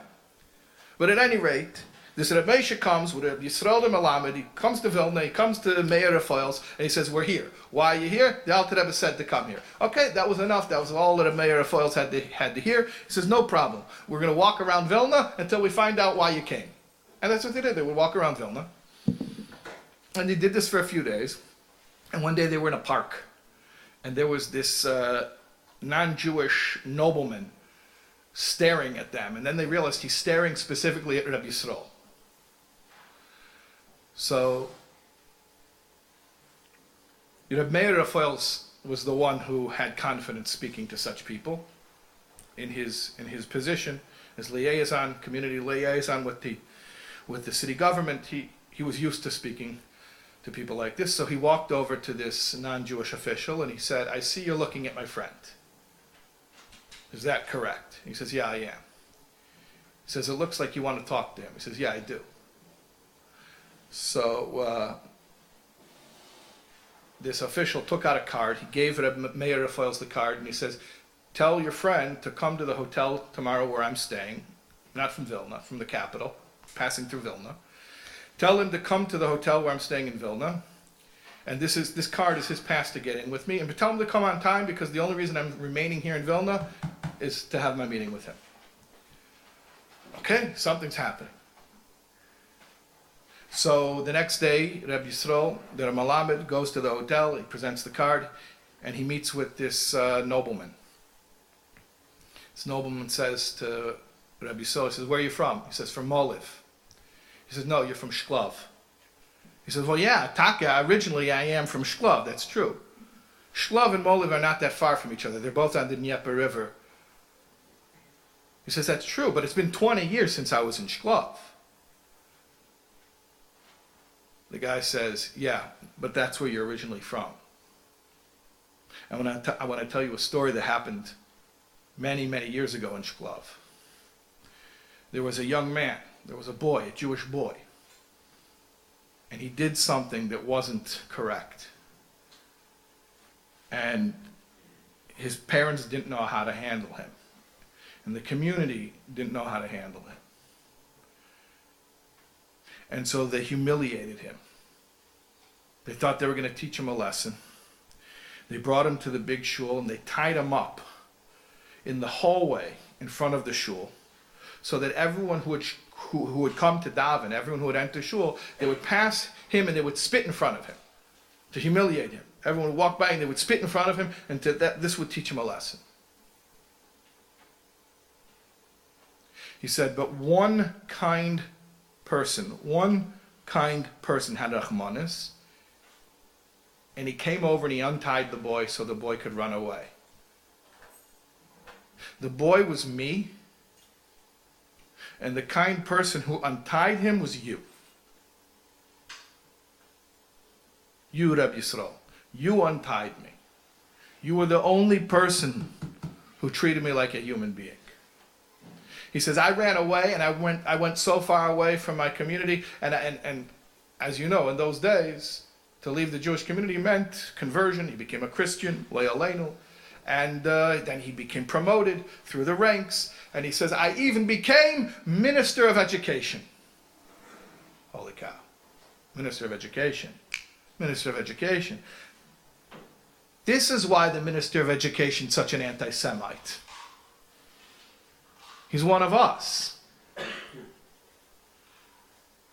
Rabbi Yisrael says, I can't believe this. I'm only in Vilna now because some chassid of the Alter Rebbe came to Moliv and asked me to come to Vilna, which I didn't understand, and then we walked around town until you spotted me, and now you were the Minister of Education. This is who this Reb Moshe has been he's trying to get a hold of you. He's trying to get the permit from you. The Minister of Education says, no problem, I'll give him the permit. Not only give him the permit, I'm going to write you a check for 2,000 ruble, which is an incredibly large sum of money in the time. And it's all taken care of, and anything else you want. Move to Peterburg. I'll take care of you for the rest of your life. Rabbi Yisrael said, you know what? I'm not really interested in living in Peterburg. It's not a Jewish place. It's outside of the Pale of Settlement. He says, I'm happy to return to Moliv, but if you would just grant this one favor, because clearly this is the only reason that I'm here, is because I'm supposed to help Reb Moshe to get the printing press in Slavita.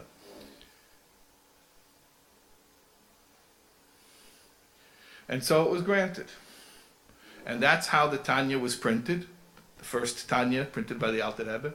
And many holy Svarim were printed because of the printing press in Slivita. And the printing press in Slivita existed because of the compassion of one person to someone that the entire community had written off.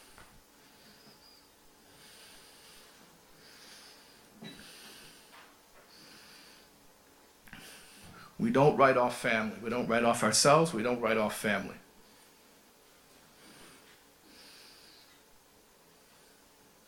The Alter Rebbe wrote a Sefer Shal Beinini. What's a Beinini? A Beinini is a Baal Madrega. A Beinini doesn't do an Aveda, not Machshava Dibra Maise. It's a Frumme Yid. And the heart of Tanya, Perek Lamed base of Tanya, is Avos Yisrael. A Frumme Yid has Avos Yisrael. And Avos Yisrael means you don't write off a Jew. And when you see a Jew who has a flaw, he doesn't have a flaw. He has a potential character asset. He has a fast horse. And it just needs to be directed in the right way. And if we'll see each other this way, with love, with compassion, with a good eye, not only there will be no reason for anyone to want to go away from this beautiful life that we have, but to the contrary, we will foster all the potential greatness of all the children whose potential can be realized. These are the children who are going to bring Mashiach.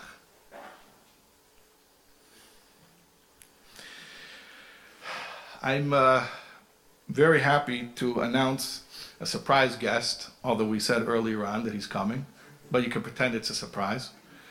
Where's Baruch Shalom? Here? Ah, what a surprise! I had one last text message to respond to. By the way, Aryeh Leib was here earlier. His wife was in the hospital having a baby. Oh, wow. So I'm just saying, what did you do for us to be here? That's what I'm saying. It's good to see you. How are you, Shane? Baruch Nice Hashem. to see you. Very, very, very good. Ali's been singing. It's been great. It's been fantastic. Yes, I've heard all the way from my living room. Oh, you were here? You know, it was going out into space and then back down. A good mix, by the way. Yeah, Baruch Hashem, yeah. They're doing a great, reel to reel. They're doing an incredible job here with the sound and with the visual. It's good. It sounds good at home. Yeah, they say it sounds good at home. Okay. By the way, we had a CD giveaway. We're going to announce the winners soon. Who won the CDs? The Eli Marcus CDs, the Energy and the David HaMelech, and then the 3-hour overview of Tanya. Yeah? We can get Baruch Shalom to throw in a CD. Baruch Shalom, you brought a CD? It's $15. 15. Okay, forget it. All right. What are you here to do with us this evening? A classic from the Alter Rebbe. Now, I was thinking of bringing my guitar. Then I realized that the Alter Rebbe's Nigunim are not guitar-based. So another time, maybe. Yeah, and I thought it was raining outside. So it's partially two reasons. You have a case. The guitar has a case. Right, but then there was lacking the Ratzon, so there was a lot of Right. things that led up to, you know? But the bottom line is... It doesn't go well for Nigunim. Okay, fine. Okay, All right. so yeah. Yeah. So what are we going to hear? Any ideas? We're being very spontaneous. Yeah, for sure. Come on, Elliot. Which thing are we going to do? Oh. Chaim.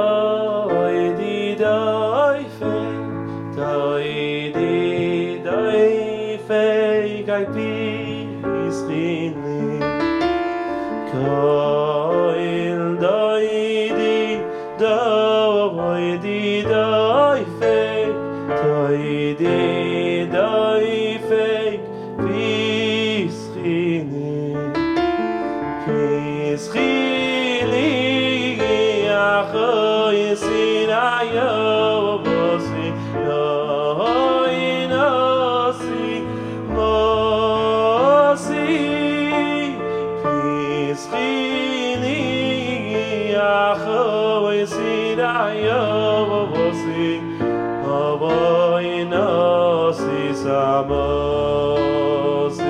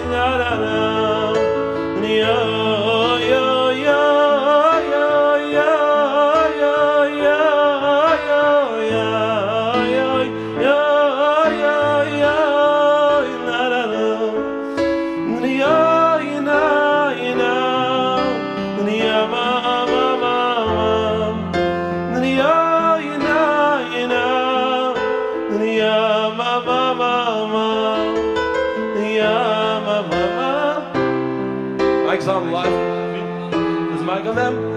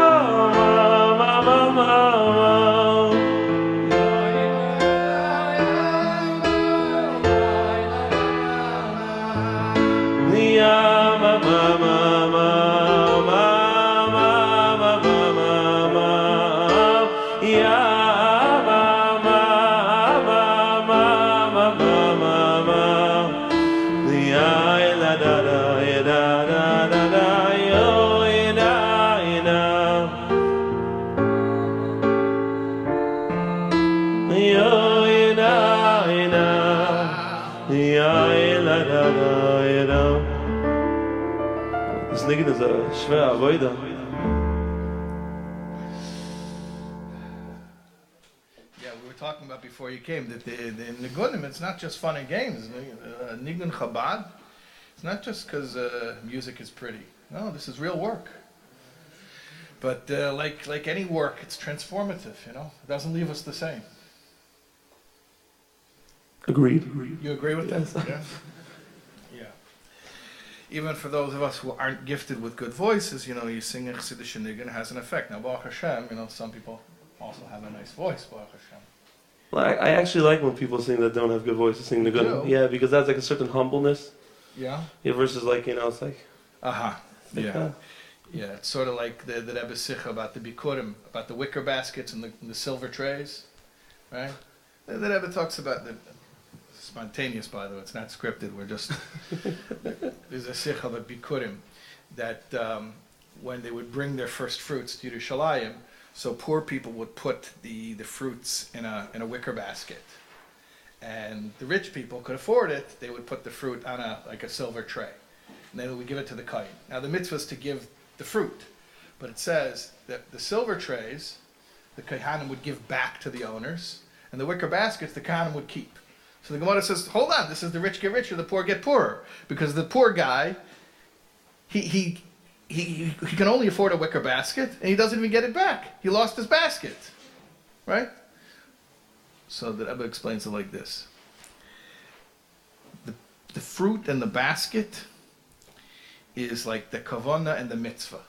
The mitzvah is the container within which you put the feeling.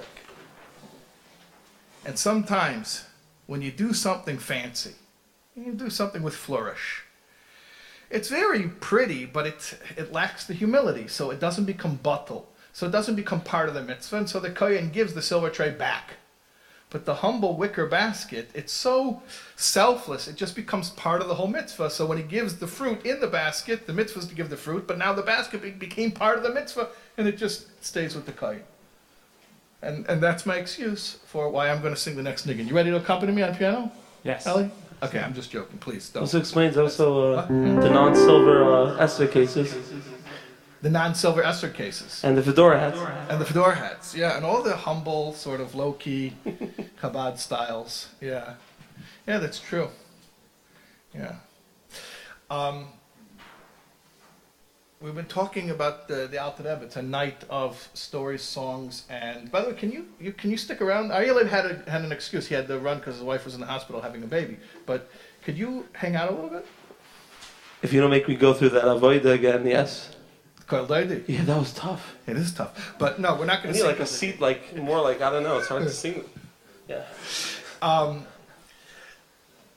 The Alter Rebbe, Chavdal Tevis, Yom Hilula. So I'll tell you like this. In the Alter Hain, back in the old country, they used to have a minig that the Shabbos Estmin Kigel. You have to have a kigel, a kugel. If you really make good kugel, you have to call it kigel, right? Because those who know how to make.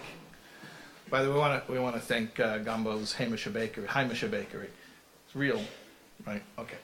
At any rate, that was our sponsor, one of our sponsors, and Sushi Spot too. And how do you pronounce bouf and bon? Beef and bon? Bouf? How do you say it? It's a French word. Bouf. Bouf and I bon. think it's bouf and bun. Yeah? And it's a French word. I mean, that's what I use on Alexa. Bouf and bun order, please. You know, No problem ordering from McDonald's. and hold on a second. Who else gave us food? Oh, Abers gave us the mashke and the wine selection. Wow. Yeah, Baruch Hashem. We had good sponsors. COL is carrying the live stream. Yeah. That's the makif. Right? Yeah, that's The all-encompassing. the all-encompassing, right. I don't know if it's the Tainig or the Rotzain, but it's one of the two. Yeah. What? David Malka Catering. Yeah, Baruch Hashem. Any other? Malik Alman. Friday especially. That's right. So, the kugel. You made me forget. I almost forgot the kugel. So they used to have a custom that Shabbos you have a kugel. Now, if there's a special Shabbos, what's a special Shabbos? Special Shabbos if there's 2 Torah readings. So you bring out 2 Sifrei Torah, two Torah scrolls. And then they would eat 2 kugels, kugelach. Now, for the really, really special Shabbos, unusual Shabbos, a rare Shabbos, where you have 3 Torah readings, so 3 Sifrei Torah, like for instance, if it's Shabbos or Chodesh Tevis, that's always Hanukkah. So you have Shabbos, the Kriya, you have the Rosh Chodesh Kriya, and you have the Hanukkah Kriya. So you have 3 readings and you have 3 Torah scrolls. And then you would have 3 Kugelach. So the question always was, is that a good minig? Or it's not a good minig? And the answer, like every Jewish question, is, Seventzach, it depends. What does it depend? If you sit at the Shabbos table and they present the kugel and you look at the kugel and you say, Torah, that's a beautiful minig. But if you're standing in shul and they open the Oren and they bring out the Sefer Torah and you look at it and you say, kugel, it's not such a nice minig, right? Okay. This is Gashmias and Ruchnias. Kugel and Torah. You know, Yankov and Esav, they were fighting from the womb. And we know that Yankov was Ish Tam Yeshev Ayhalam. He was the spiritual one. And Esav was the Ish Hasadeh, Yedei Atzayid. He was the material one, the gruff one, the grub one. And they were fighting in the womb. And Rashi says they were fighting over the inheritance of 2 worlds. So I have a question. It's not my question, it's the Rebbe's question, by the way. What are they fighting over? 2 worlds, Elam Haza and Elam Haba, but this one's materialistic and this one's spiritual. So let the material one take Elam Haza, the physical world, and let the spiritual one take Elam Haba, the spiritual world, and Shalom Al Yisrael, you don't have to fight. You know the answer? Can I interject? Yeah, no, it's not interjecting. Last time there was a negotiation like that, went really bad. Adam and right, Hevel and... Oh. I forgot the name because I'm Kain and Hevel. Kain and Hevel. You take the earth. Yeah, so they settled and then someone got killed. So that's like, right, and someone got killed, so they didn't want to do it again. Right. Yeah. I'm just thinking that. Obviously not the answer. No, but I'm thinking about it. It's a great answer. Really, you should write it up for the Ha'aros, by the way. I think I got it from Ginsburg. No, I'm kidding.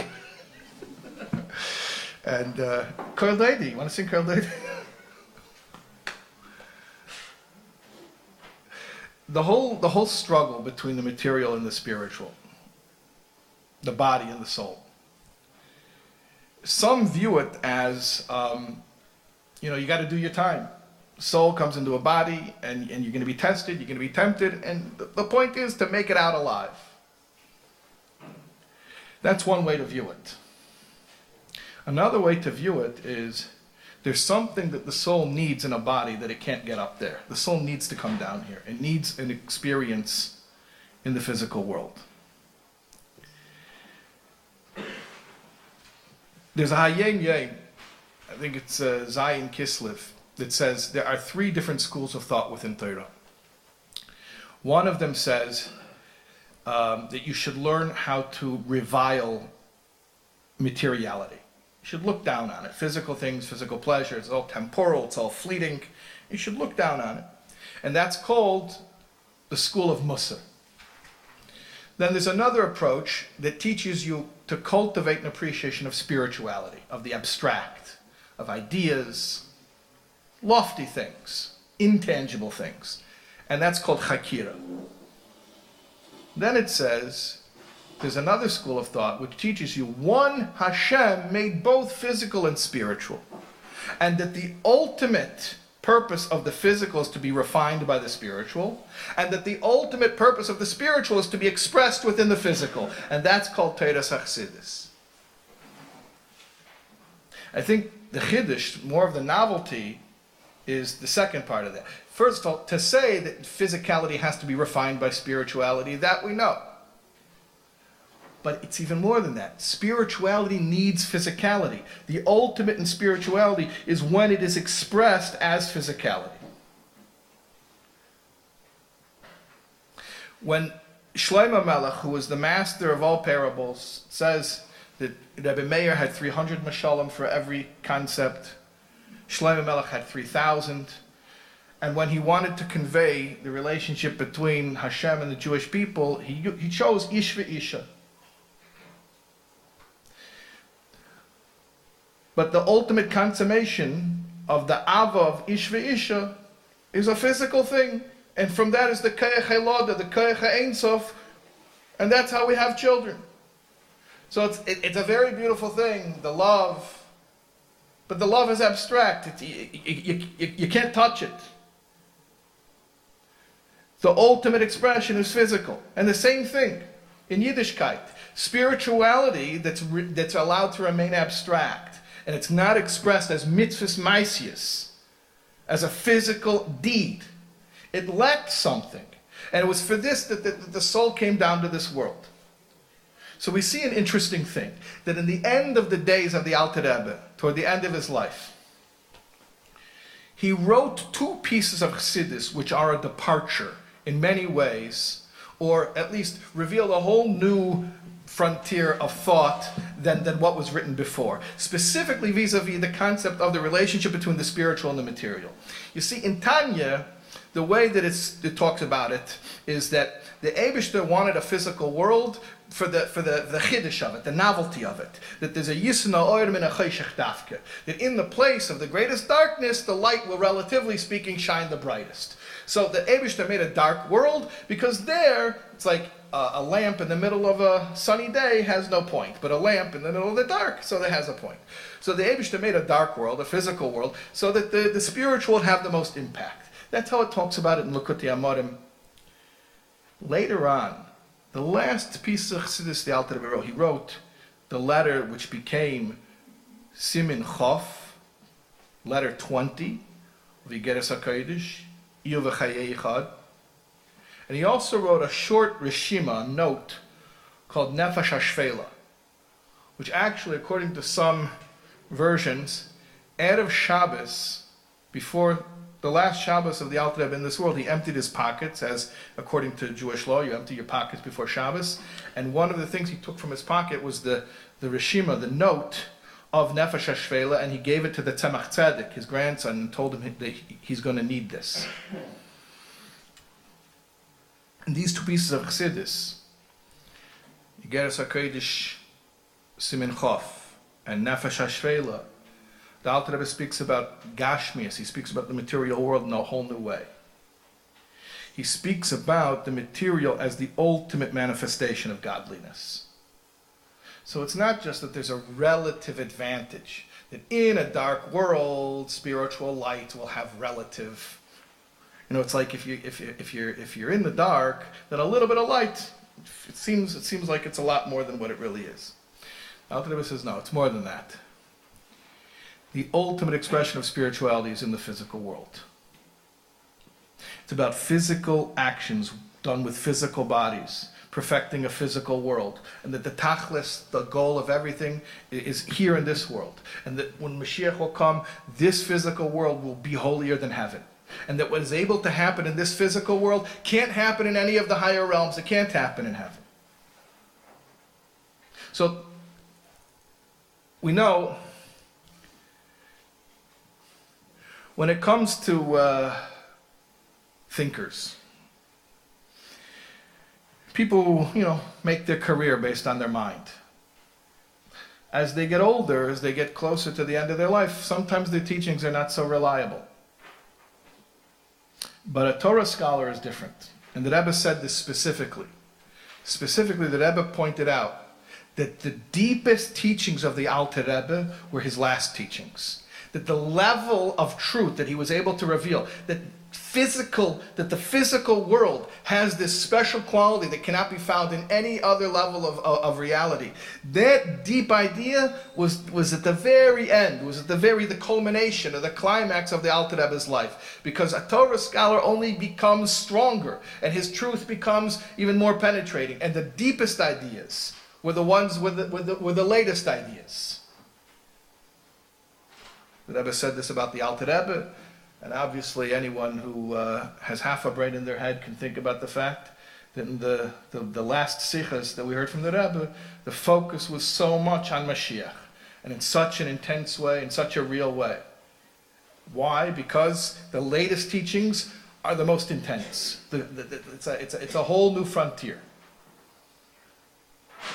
At any rate, I'm going to tell you like this. One of the reasons that the Alter Rebbe was was in opposition to Napoleon, or the reason. And this is intertwined with the whole story of the Histalkus of Chav Dalet Tevis. The Alter Rebbe's passing happened on the road. Why is the Alter Rebbe buried in Hadich? Why is his resting place not in Liadi, where he was for the last years? He's associated with Liozna, with Liadi, but he passed away in Piena, and his burial is in Hadich. Because the Alter Rebbe was running. He had to leave, because Napoleon was coming. The Alter Rebbe opposed Napoleon. Why did the Alter Rebbe oppose Napoleon? And the other Talmidei HaMagid, the other Rebbes, they were in favor. Because Napoleon, although he was a despot, he was a military totalitarian ruler, but Napoleon's politics were very liberal. He was very into liberal ideas like equality. And he wanted to give everyone rights. The Jews didn't have rights. Jews in Europe didn't have rights. They didn't have protection under the law, not equal protection. And Napoleon was going to give that. And the Alter Rebbe saw that although Begashmius, materially, the situation for the Jews would improve, but they would assimilate. It would be devastating spiritually. And that's why the Alter Rebbe opposed Napoleon. And when Napoleon invaded Russia, Napoleon was sweeping across Europe. Napoleon entered Russia on Tisha B'Av, interestingly. And within 3 weeks, he was already in Liadi. It was Chof Tes of Erev Rosh Chodesh Elul, Erev Shabbos. Rosh Chodesh Elul, that year, Tov Kuf Ayin Beis, 1812. Rosh Chodesh Elul, the first day of Rosh Chodesh Elul was on a Shabbos. So Erev Rosh Chodesh was Erev Shabbos. Even though it was Erev Shabbos, the Alter Rebbe began to flee on that day. They left Liadi. It was so close that when the Alter Rebbe left Liadi, he was leaving from one side of the town while Napoleon was entering from the other. We know that Napoleon, when he came to Liadi, he asked, where is the house of Rabbi Barachovich? And he went to the Alter Rebbe's house, and he found that it was on fire. The Alter Rebbe had burned the house down. He ordered it burned to the ground. And then Napoleon, we know why he was looking for the Alter Rebbe's house. He started to ask everybody, does anyone own any possession that they have that the Rabbi Barachovich had? From this also, by the way, we see the power of an object, a physical object that belonged to a tzaddik. We think about the dollars, the kontresim, the tanyas that the Rebbe gave with his own holy hand. But at any rate, the Alter Rebbe had to flee. And Napoleon's armies were coming. And they were so close they could hear the music.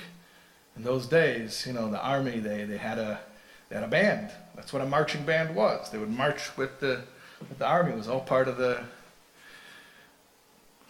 military get-up. Is you have to have a band. And they were, with the fife and drum, And the Alter Rebbe asked, what song are they singing?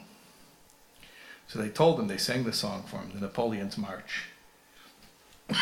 And the Alter Rebbe said, it's a nigun nitzochen. It's a melody of victory. But in the end, didan notzach. It will be our victory. It will be our victory. I want to tell you something. What does it mean in the end it will be our victory? The Alter Rebbe opposed Napoleon because he would bring material prosperity but spiritual disaster. What did the Rebbe do? And famously, the Rebbe associated it with another nigun, also a French song. The Rebbe took the Marseillaise, and the Rebbe took the song, and there's a whole sikha when the Rebbe spoke about France as the bastion of liberal values and liberty and fraternity and equality, but that even those values which could be corrupted, which could be used in a way that is counter to Yiddishkeit, we have the power to use it out for good. We can use it to bring Mashiach. So in the end, Didan Notzach, that all of these, I'll put it this way, all of the ideologies that exist out there today, even the most corrupt ideologies, in their source, they only exist and they only came upon the world scene today to give us an opportunity to bring Mashiach, to perfect the world, the physical world. So you know this Napoleon's March song? You know how that goes? It's easier than Kol Doidi, by the way. Oh. And if everyone's going to sing along, it's going to make it even easier. Can I sing along? It gives that, you know, that That audience, audience boost, yeah. that camera boost. I mean, I know we have serious camera. I'm talking about phone. Hell, boost. you know the Napoleon's March? Absolutely, absolutely. We need a lot of help from the crowd, please.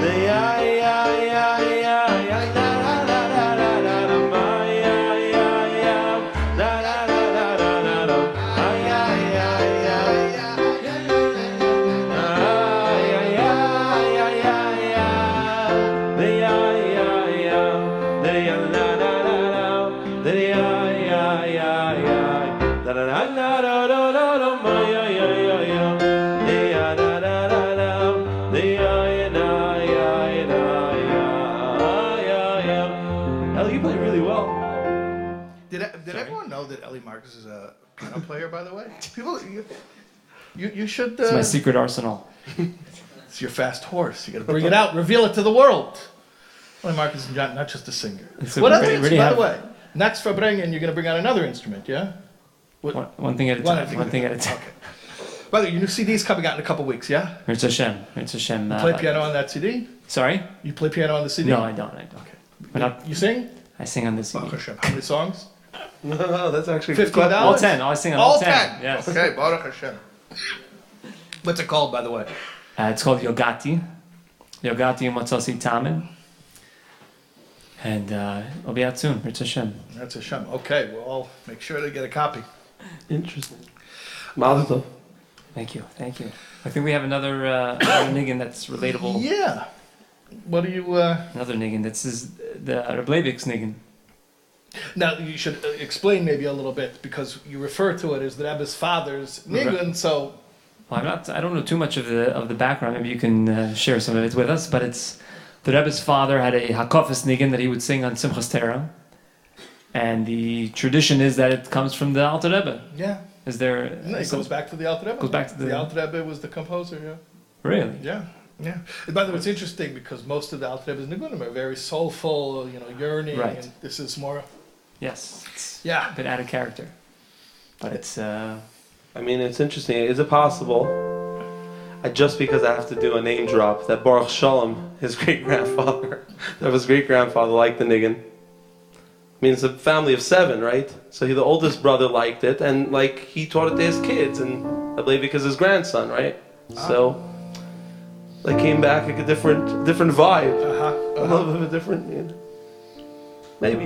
It's a theory. I don't know what Kopitz has. Not sure.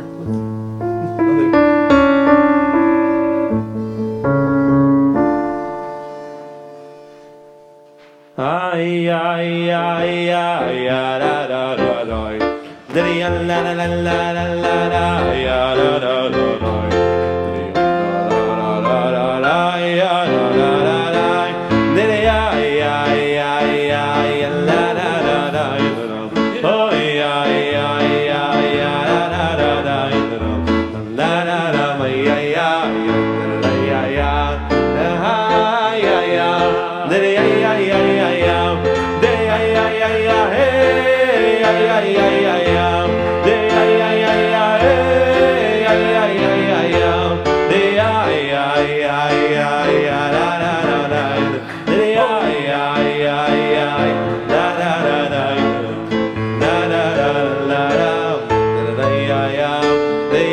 ya ya.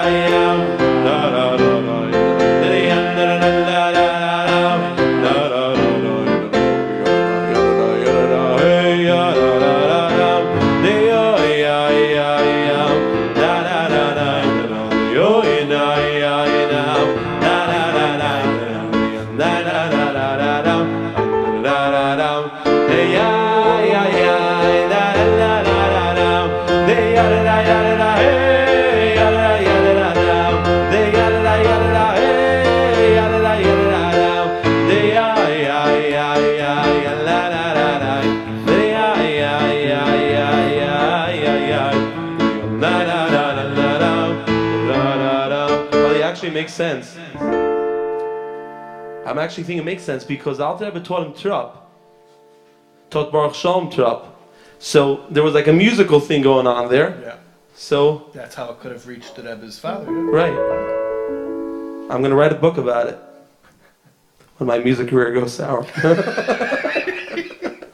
Listen, you keep appearing at events like this, you're only going up.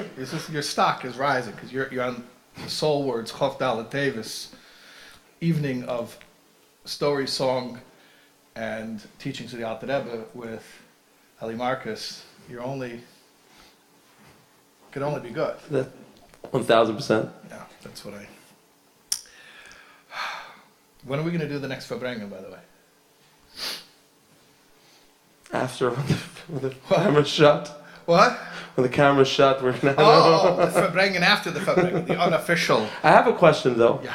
I have a question based on what you were saying before. Yeah, sure. Yeah. The Alter Rebbe was if he was so focused on Ruchnius reflecting in Gashmius, Yeah. then why was he so against Napoleon's It emancipation? wasn't time. That's a great question. It wasn't the time. It wasn't ready yet. It wasn't ready yet. But the ultimate will have to be in the physical world. Mashiach is in this physical world. The ultimate purpose of everything is in this physical world. So ultimately, the material will be transformed. And the klippa that Napoleon represented at that time, we weren't ready for it then, but apparently we are now. And we don't have to be afraid of it. We can use it, only for the good. Now is the time. It's a different era. Right. So that's a hashtag me too. I was also at the Verbrengen. Which Verbrengen? This Verbrengen. Oh, this Verbrengen. Yeah. You want to hear more about the Chof Dalet Tevis? Yeah? Okay. So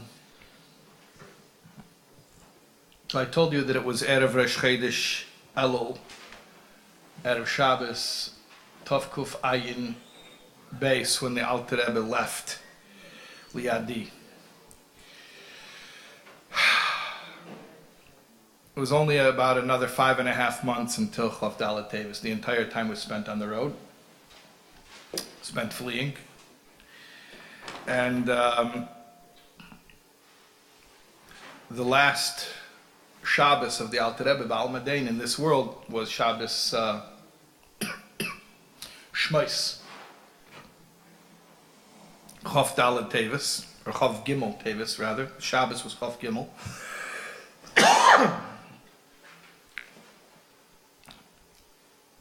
After Shabbos, the Alter Rebbe made Havdalah and then davened Ma'ariv. Interestingly enough, the Alter Rebbe davened Ma'ariv after Havdalah. And by 10:30 p.m. was his Histalkus. We find something interesting, something unusual. That we all know the text, the Minor Lashon.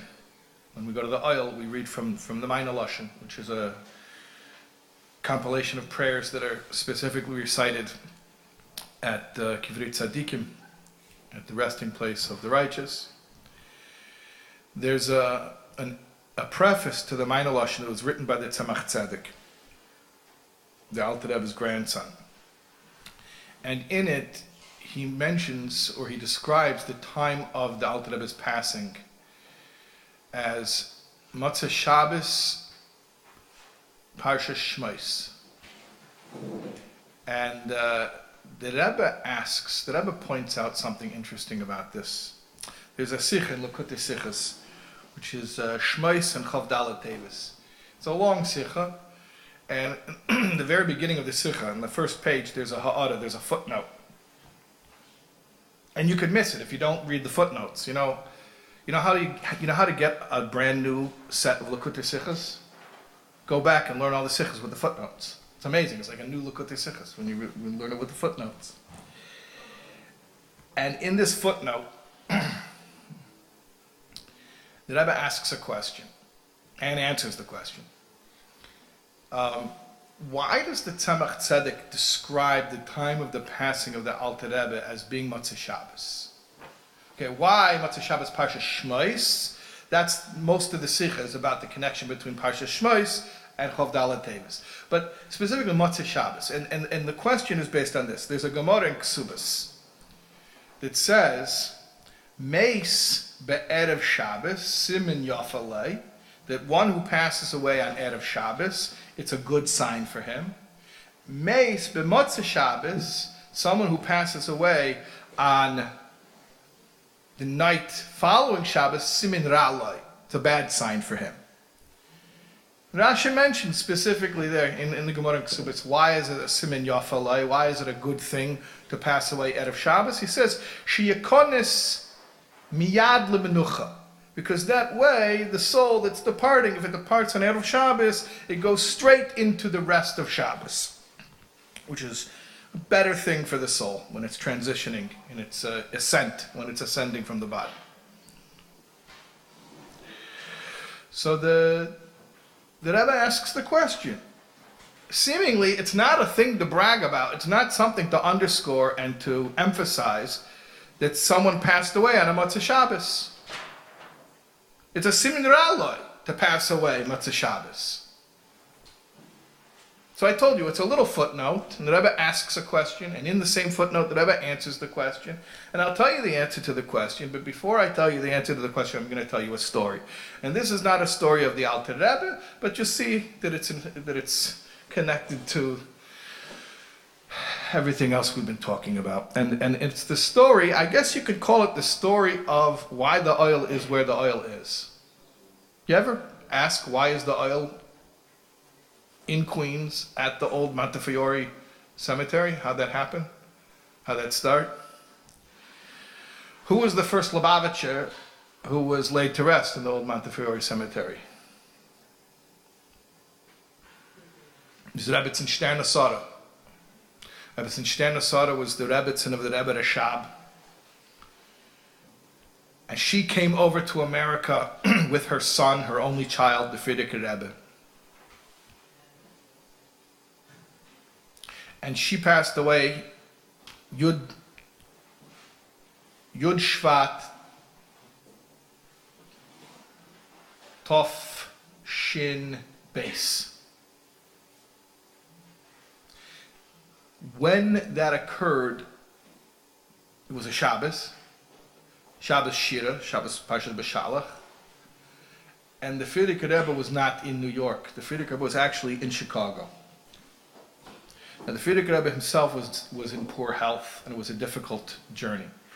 And he knew his mother was not in good health, but that particular time when the Frierdiker Rebbe left for Chicago, his mother seemed to be in better health. In fact, the very day of her passing, Shabbos B'Shalach, Shabbos Shira, she said in the morning of Shabbos, Heint is Shabbos Shira. Heint darf men goranderish davenen. Today is Shabbos Shira. Today's got to be an exceptional davening. And she started to daven Shachris, and she came to Nishmas Kol Chai, and she said the words Nishmas, and her holy neshama returned to its maker. When the Frierdiker Rebbe found out the news, Bedas Tachta, and he was told the news, Motzei Shabbos. The Frierdiker Rebbe was an Einen.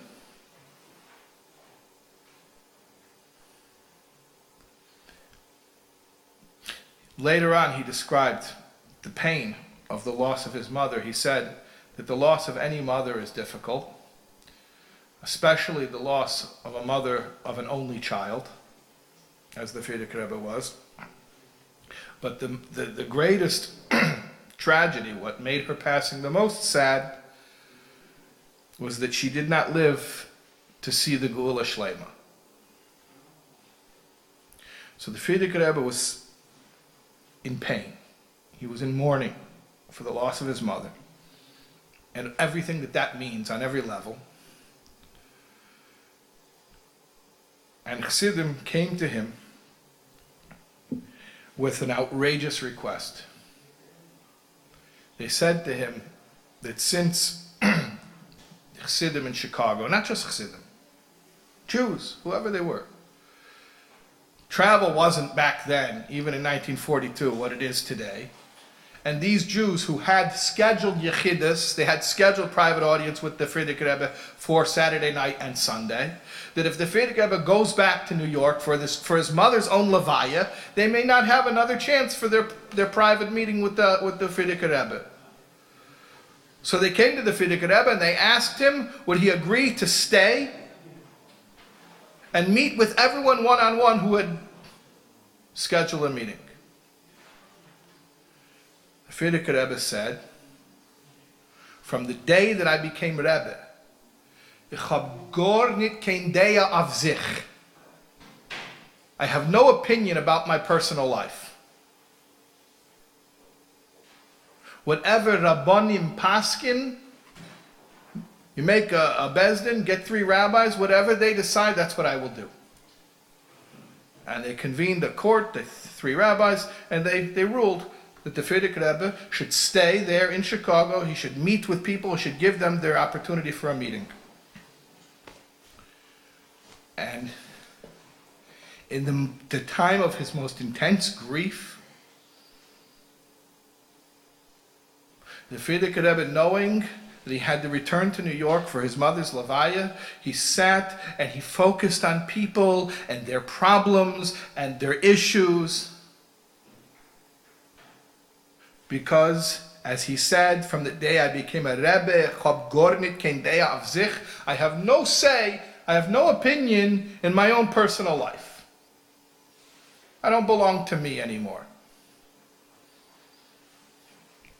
We should mention, incidentally, and it's not incidentally, maybe it's the main thing, because we are 30 days, less than 30 days from Chav Bei Shvat, which is the Yom Hilula of the Rebbetzin. After the Rebbetzins passing, after Chav Bei Shvat, the Rebbe spoke after the Shiva and said that in our generation, the Rebbetzin Chaya Mushka accomplished what the Alter Rebbe accomplished in his generation. How so? Because when the Alter Rebbe was arrested and interrogated, and he was forced to answer questions about Chassidus, he was able to convince, he was able to explain the interrogators the concepts in Chassidus, so that by the time that he left, not only did they acquit him, they realized that the whole libel was just that, it was a libel, but they saw that he was a great and holy man. The Rebbe said that it was b'derech birur v'loy b'derech shvira, a refinement, not a breaking. The Rebbe said that in our generation, the Rebbetzin Chaya Mushka accomplished the same thing, that she had to speak up for deep concepts in Chassidus, the role of a Rebbe, the relationship of a Rebbe to Chassidim, and she was the one who gave the deposition, who said that my father himself belonged to Chassidim. You ask if his books belonged to Chassidim, my father himself belonged to Chassidim. And the judge heard it, and he accepted it, and it made sense, and he ruled according to what the Rebbetzin said. So just like the Alter Rebbe was able to take the deepest concepts of Chassidus and convince non-Jews of its sensibility, even according to human logic, that's what the Rebbetzin did in our generation. Concepts of his kashrus, the relationship between a Rebbe and Chassidim, that's what the Rebbetzin accomplished. At any rate,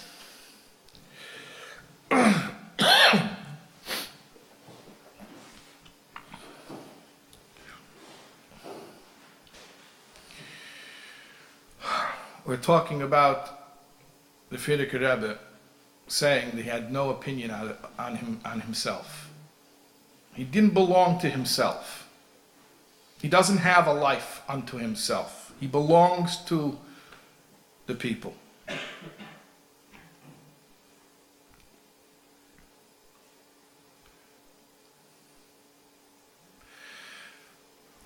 The Hayom Yom of Yud Gimel Shvat.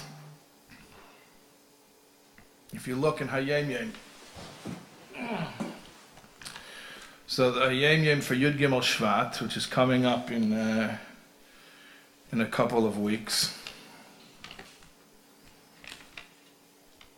it says that a Yartzeit is observed b'Yom HaMisa, on the day of actual passing, afilu b'shana rishona, even the first year, v'afilu k'sheyem ha'kvura rochek miyem ha'misa, even if the day of burial was postponed many days after the day of passing. Why is that the Hayom Yom for Yud Gimel Shvat? Because that's precisely what happened in Yud Gimel Shvat. The Rebbetzin Shterna Sara, who was the first Lubavitcher to be laid to rest in the old Montefiore cemetery, because the Frierdiker Rebbe bought her a plot there. She was laid to rest on Yud Gimel Shvat, even though she had passed away days earlier.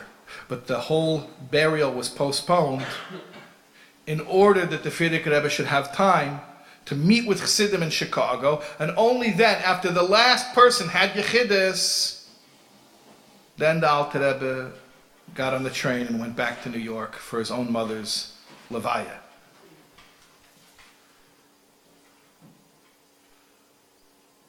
A Rebbe has nothing for himself. Not even the most personal moments. So let's go back to the question that the Rebbe asks about the passing of the Alter Rebbe.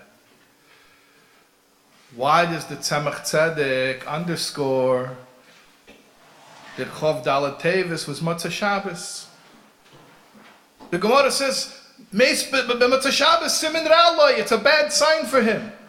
Don't call attention to it. You could use it a different way. You could call it Oyer L'Yom Rishon, the eve of Sunday. You don't have to call it Motzei Shabbos. So here's what the Rebbe answers in this little footnote. The Rebbe answers like this.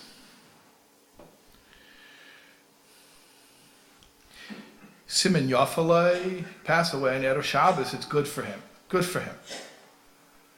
Pass away on Motzei Shabbos, Simin Ra'aloi, it's bad for him.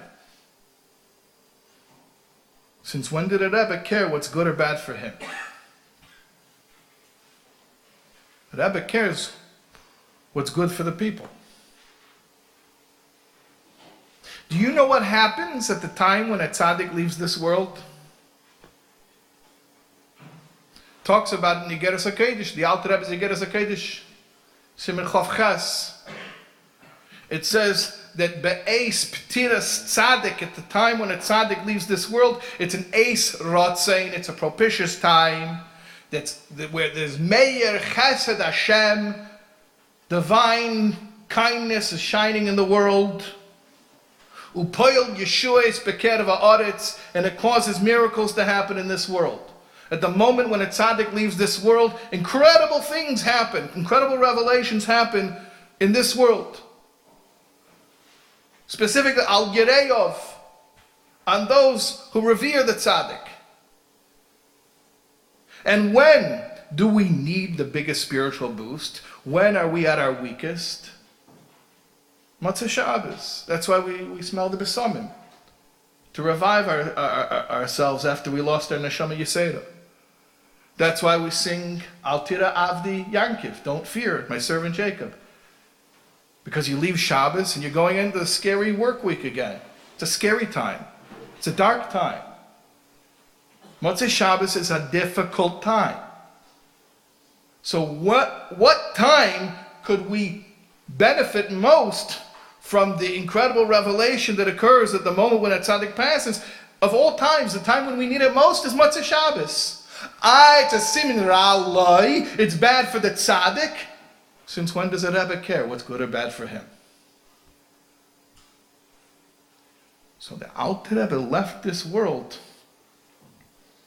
at the time that was best for us. And that's what the Tzemach Tzedek emphasizes. The Motzei Shabbos,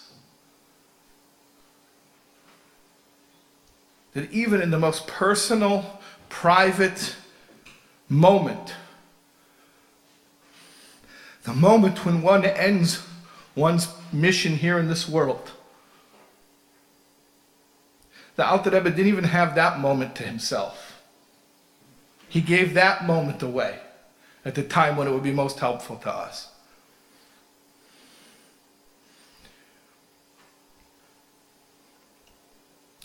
I mentioned the oil, and I hope that everybody knows when it comes Chov Dalet Tevis, it's a propitious time to go to the oil. Not because Hadich is far away, but because our connection to the Alter Rebbe and all of the Rebbeim is through the Rebbe.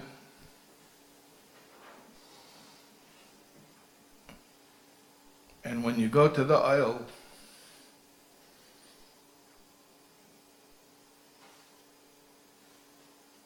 you stand in front of the Rebbe's Matzeva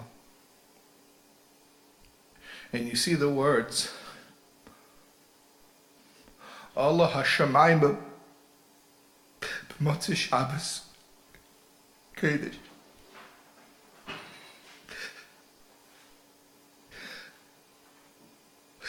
The Rebbe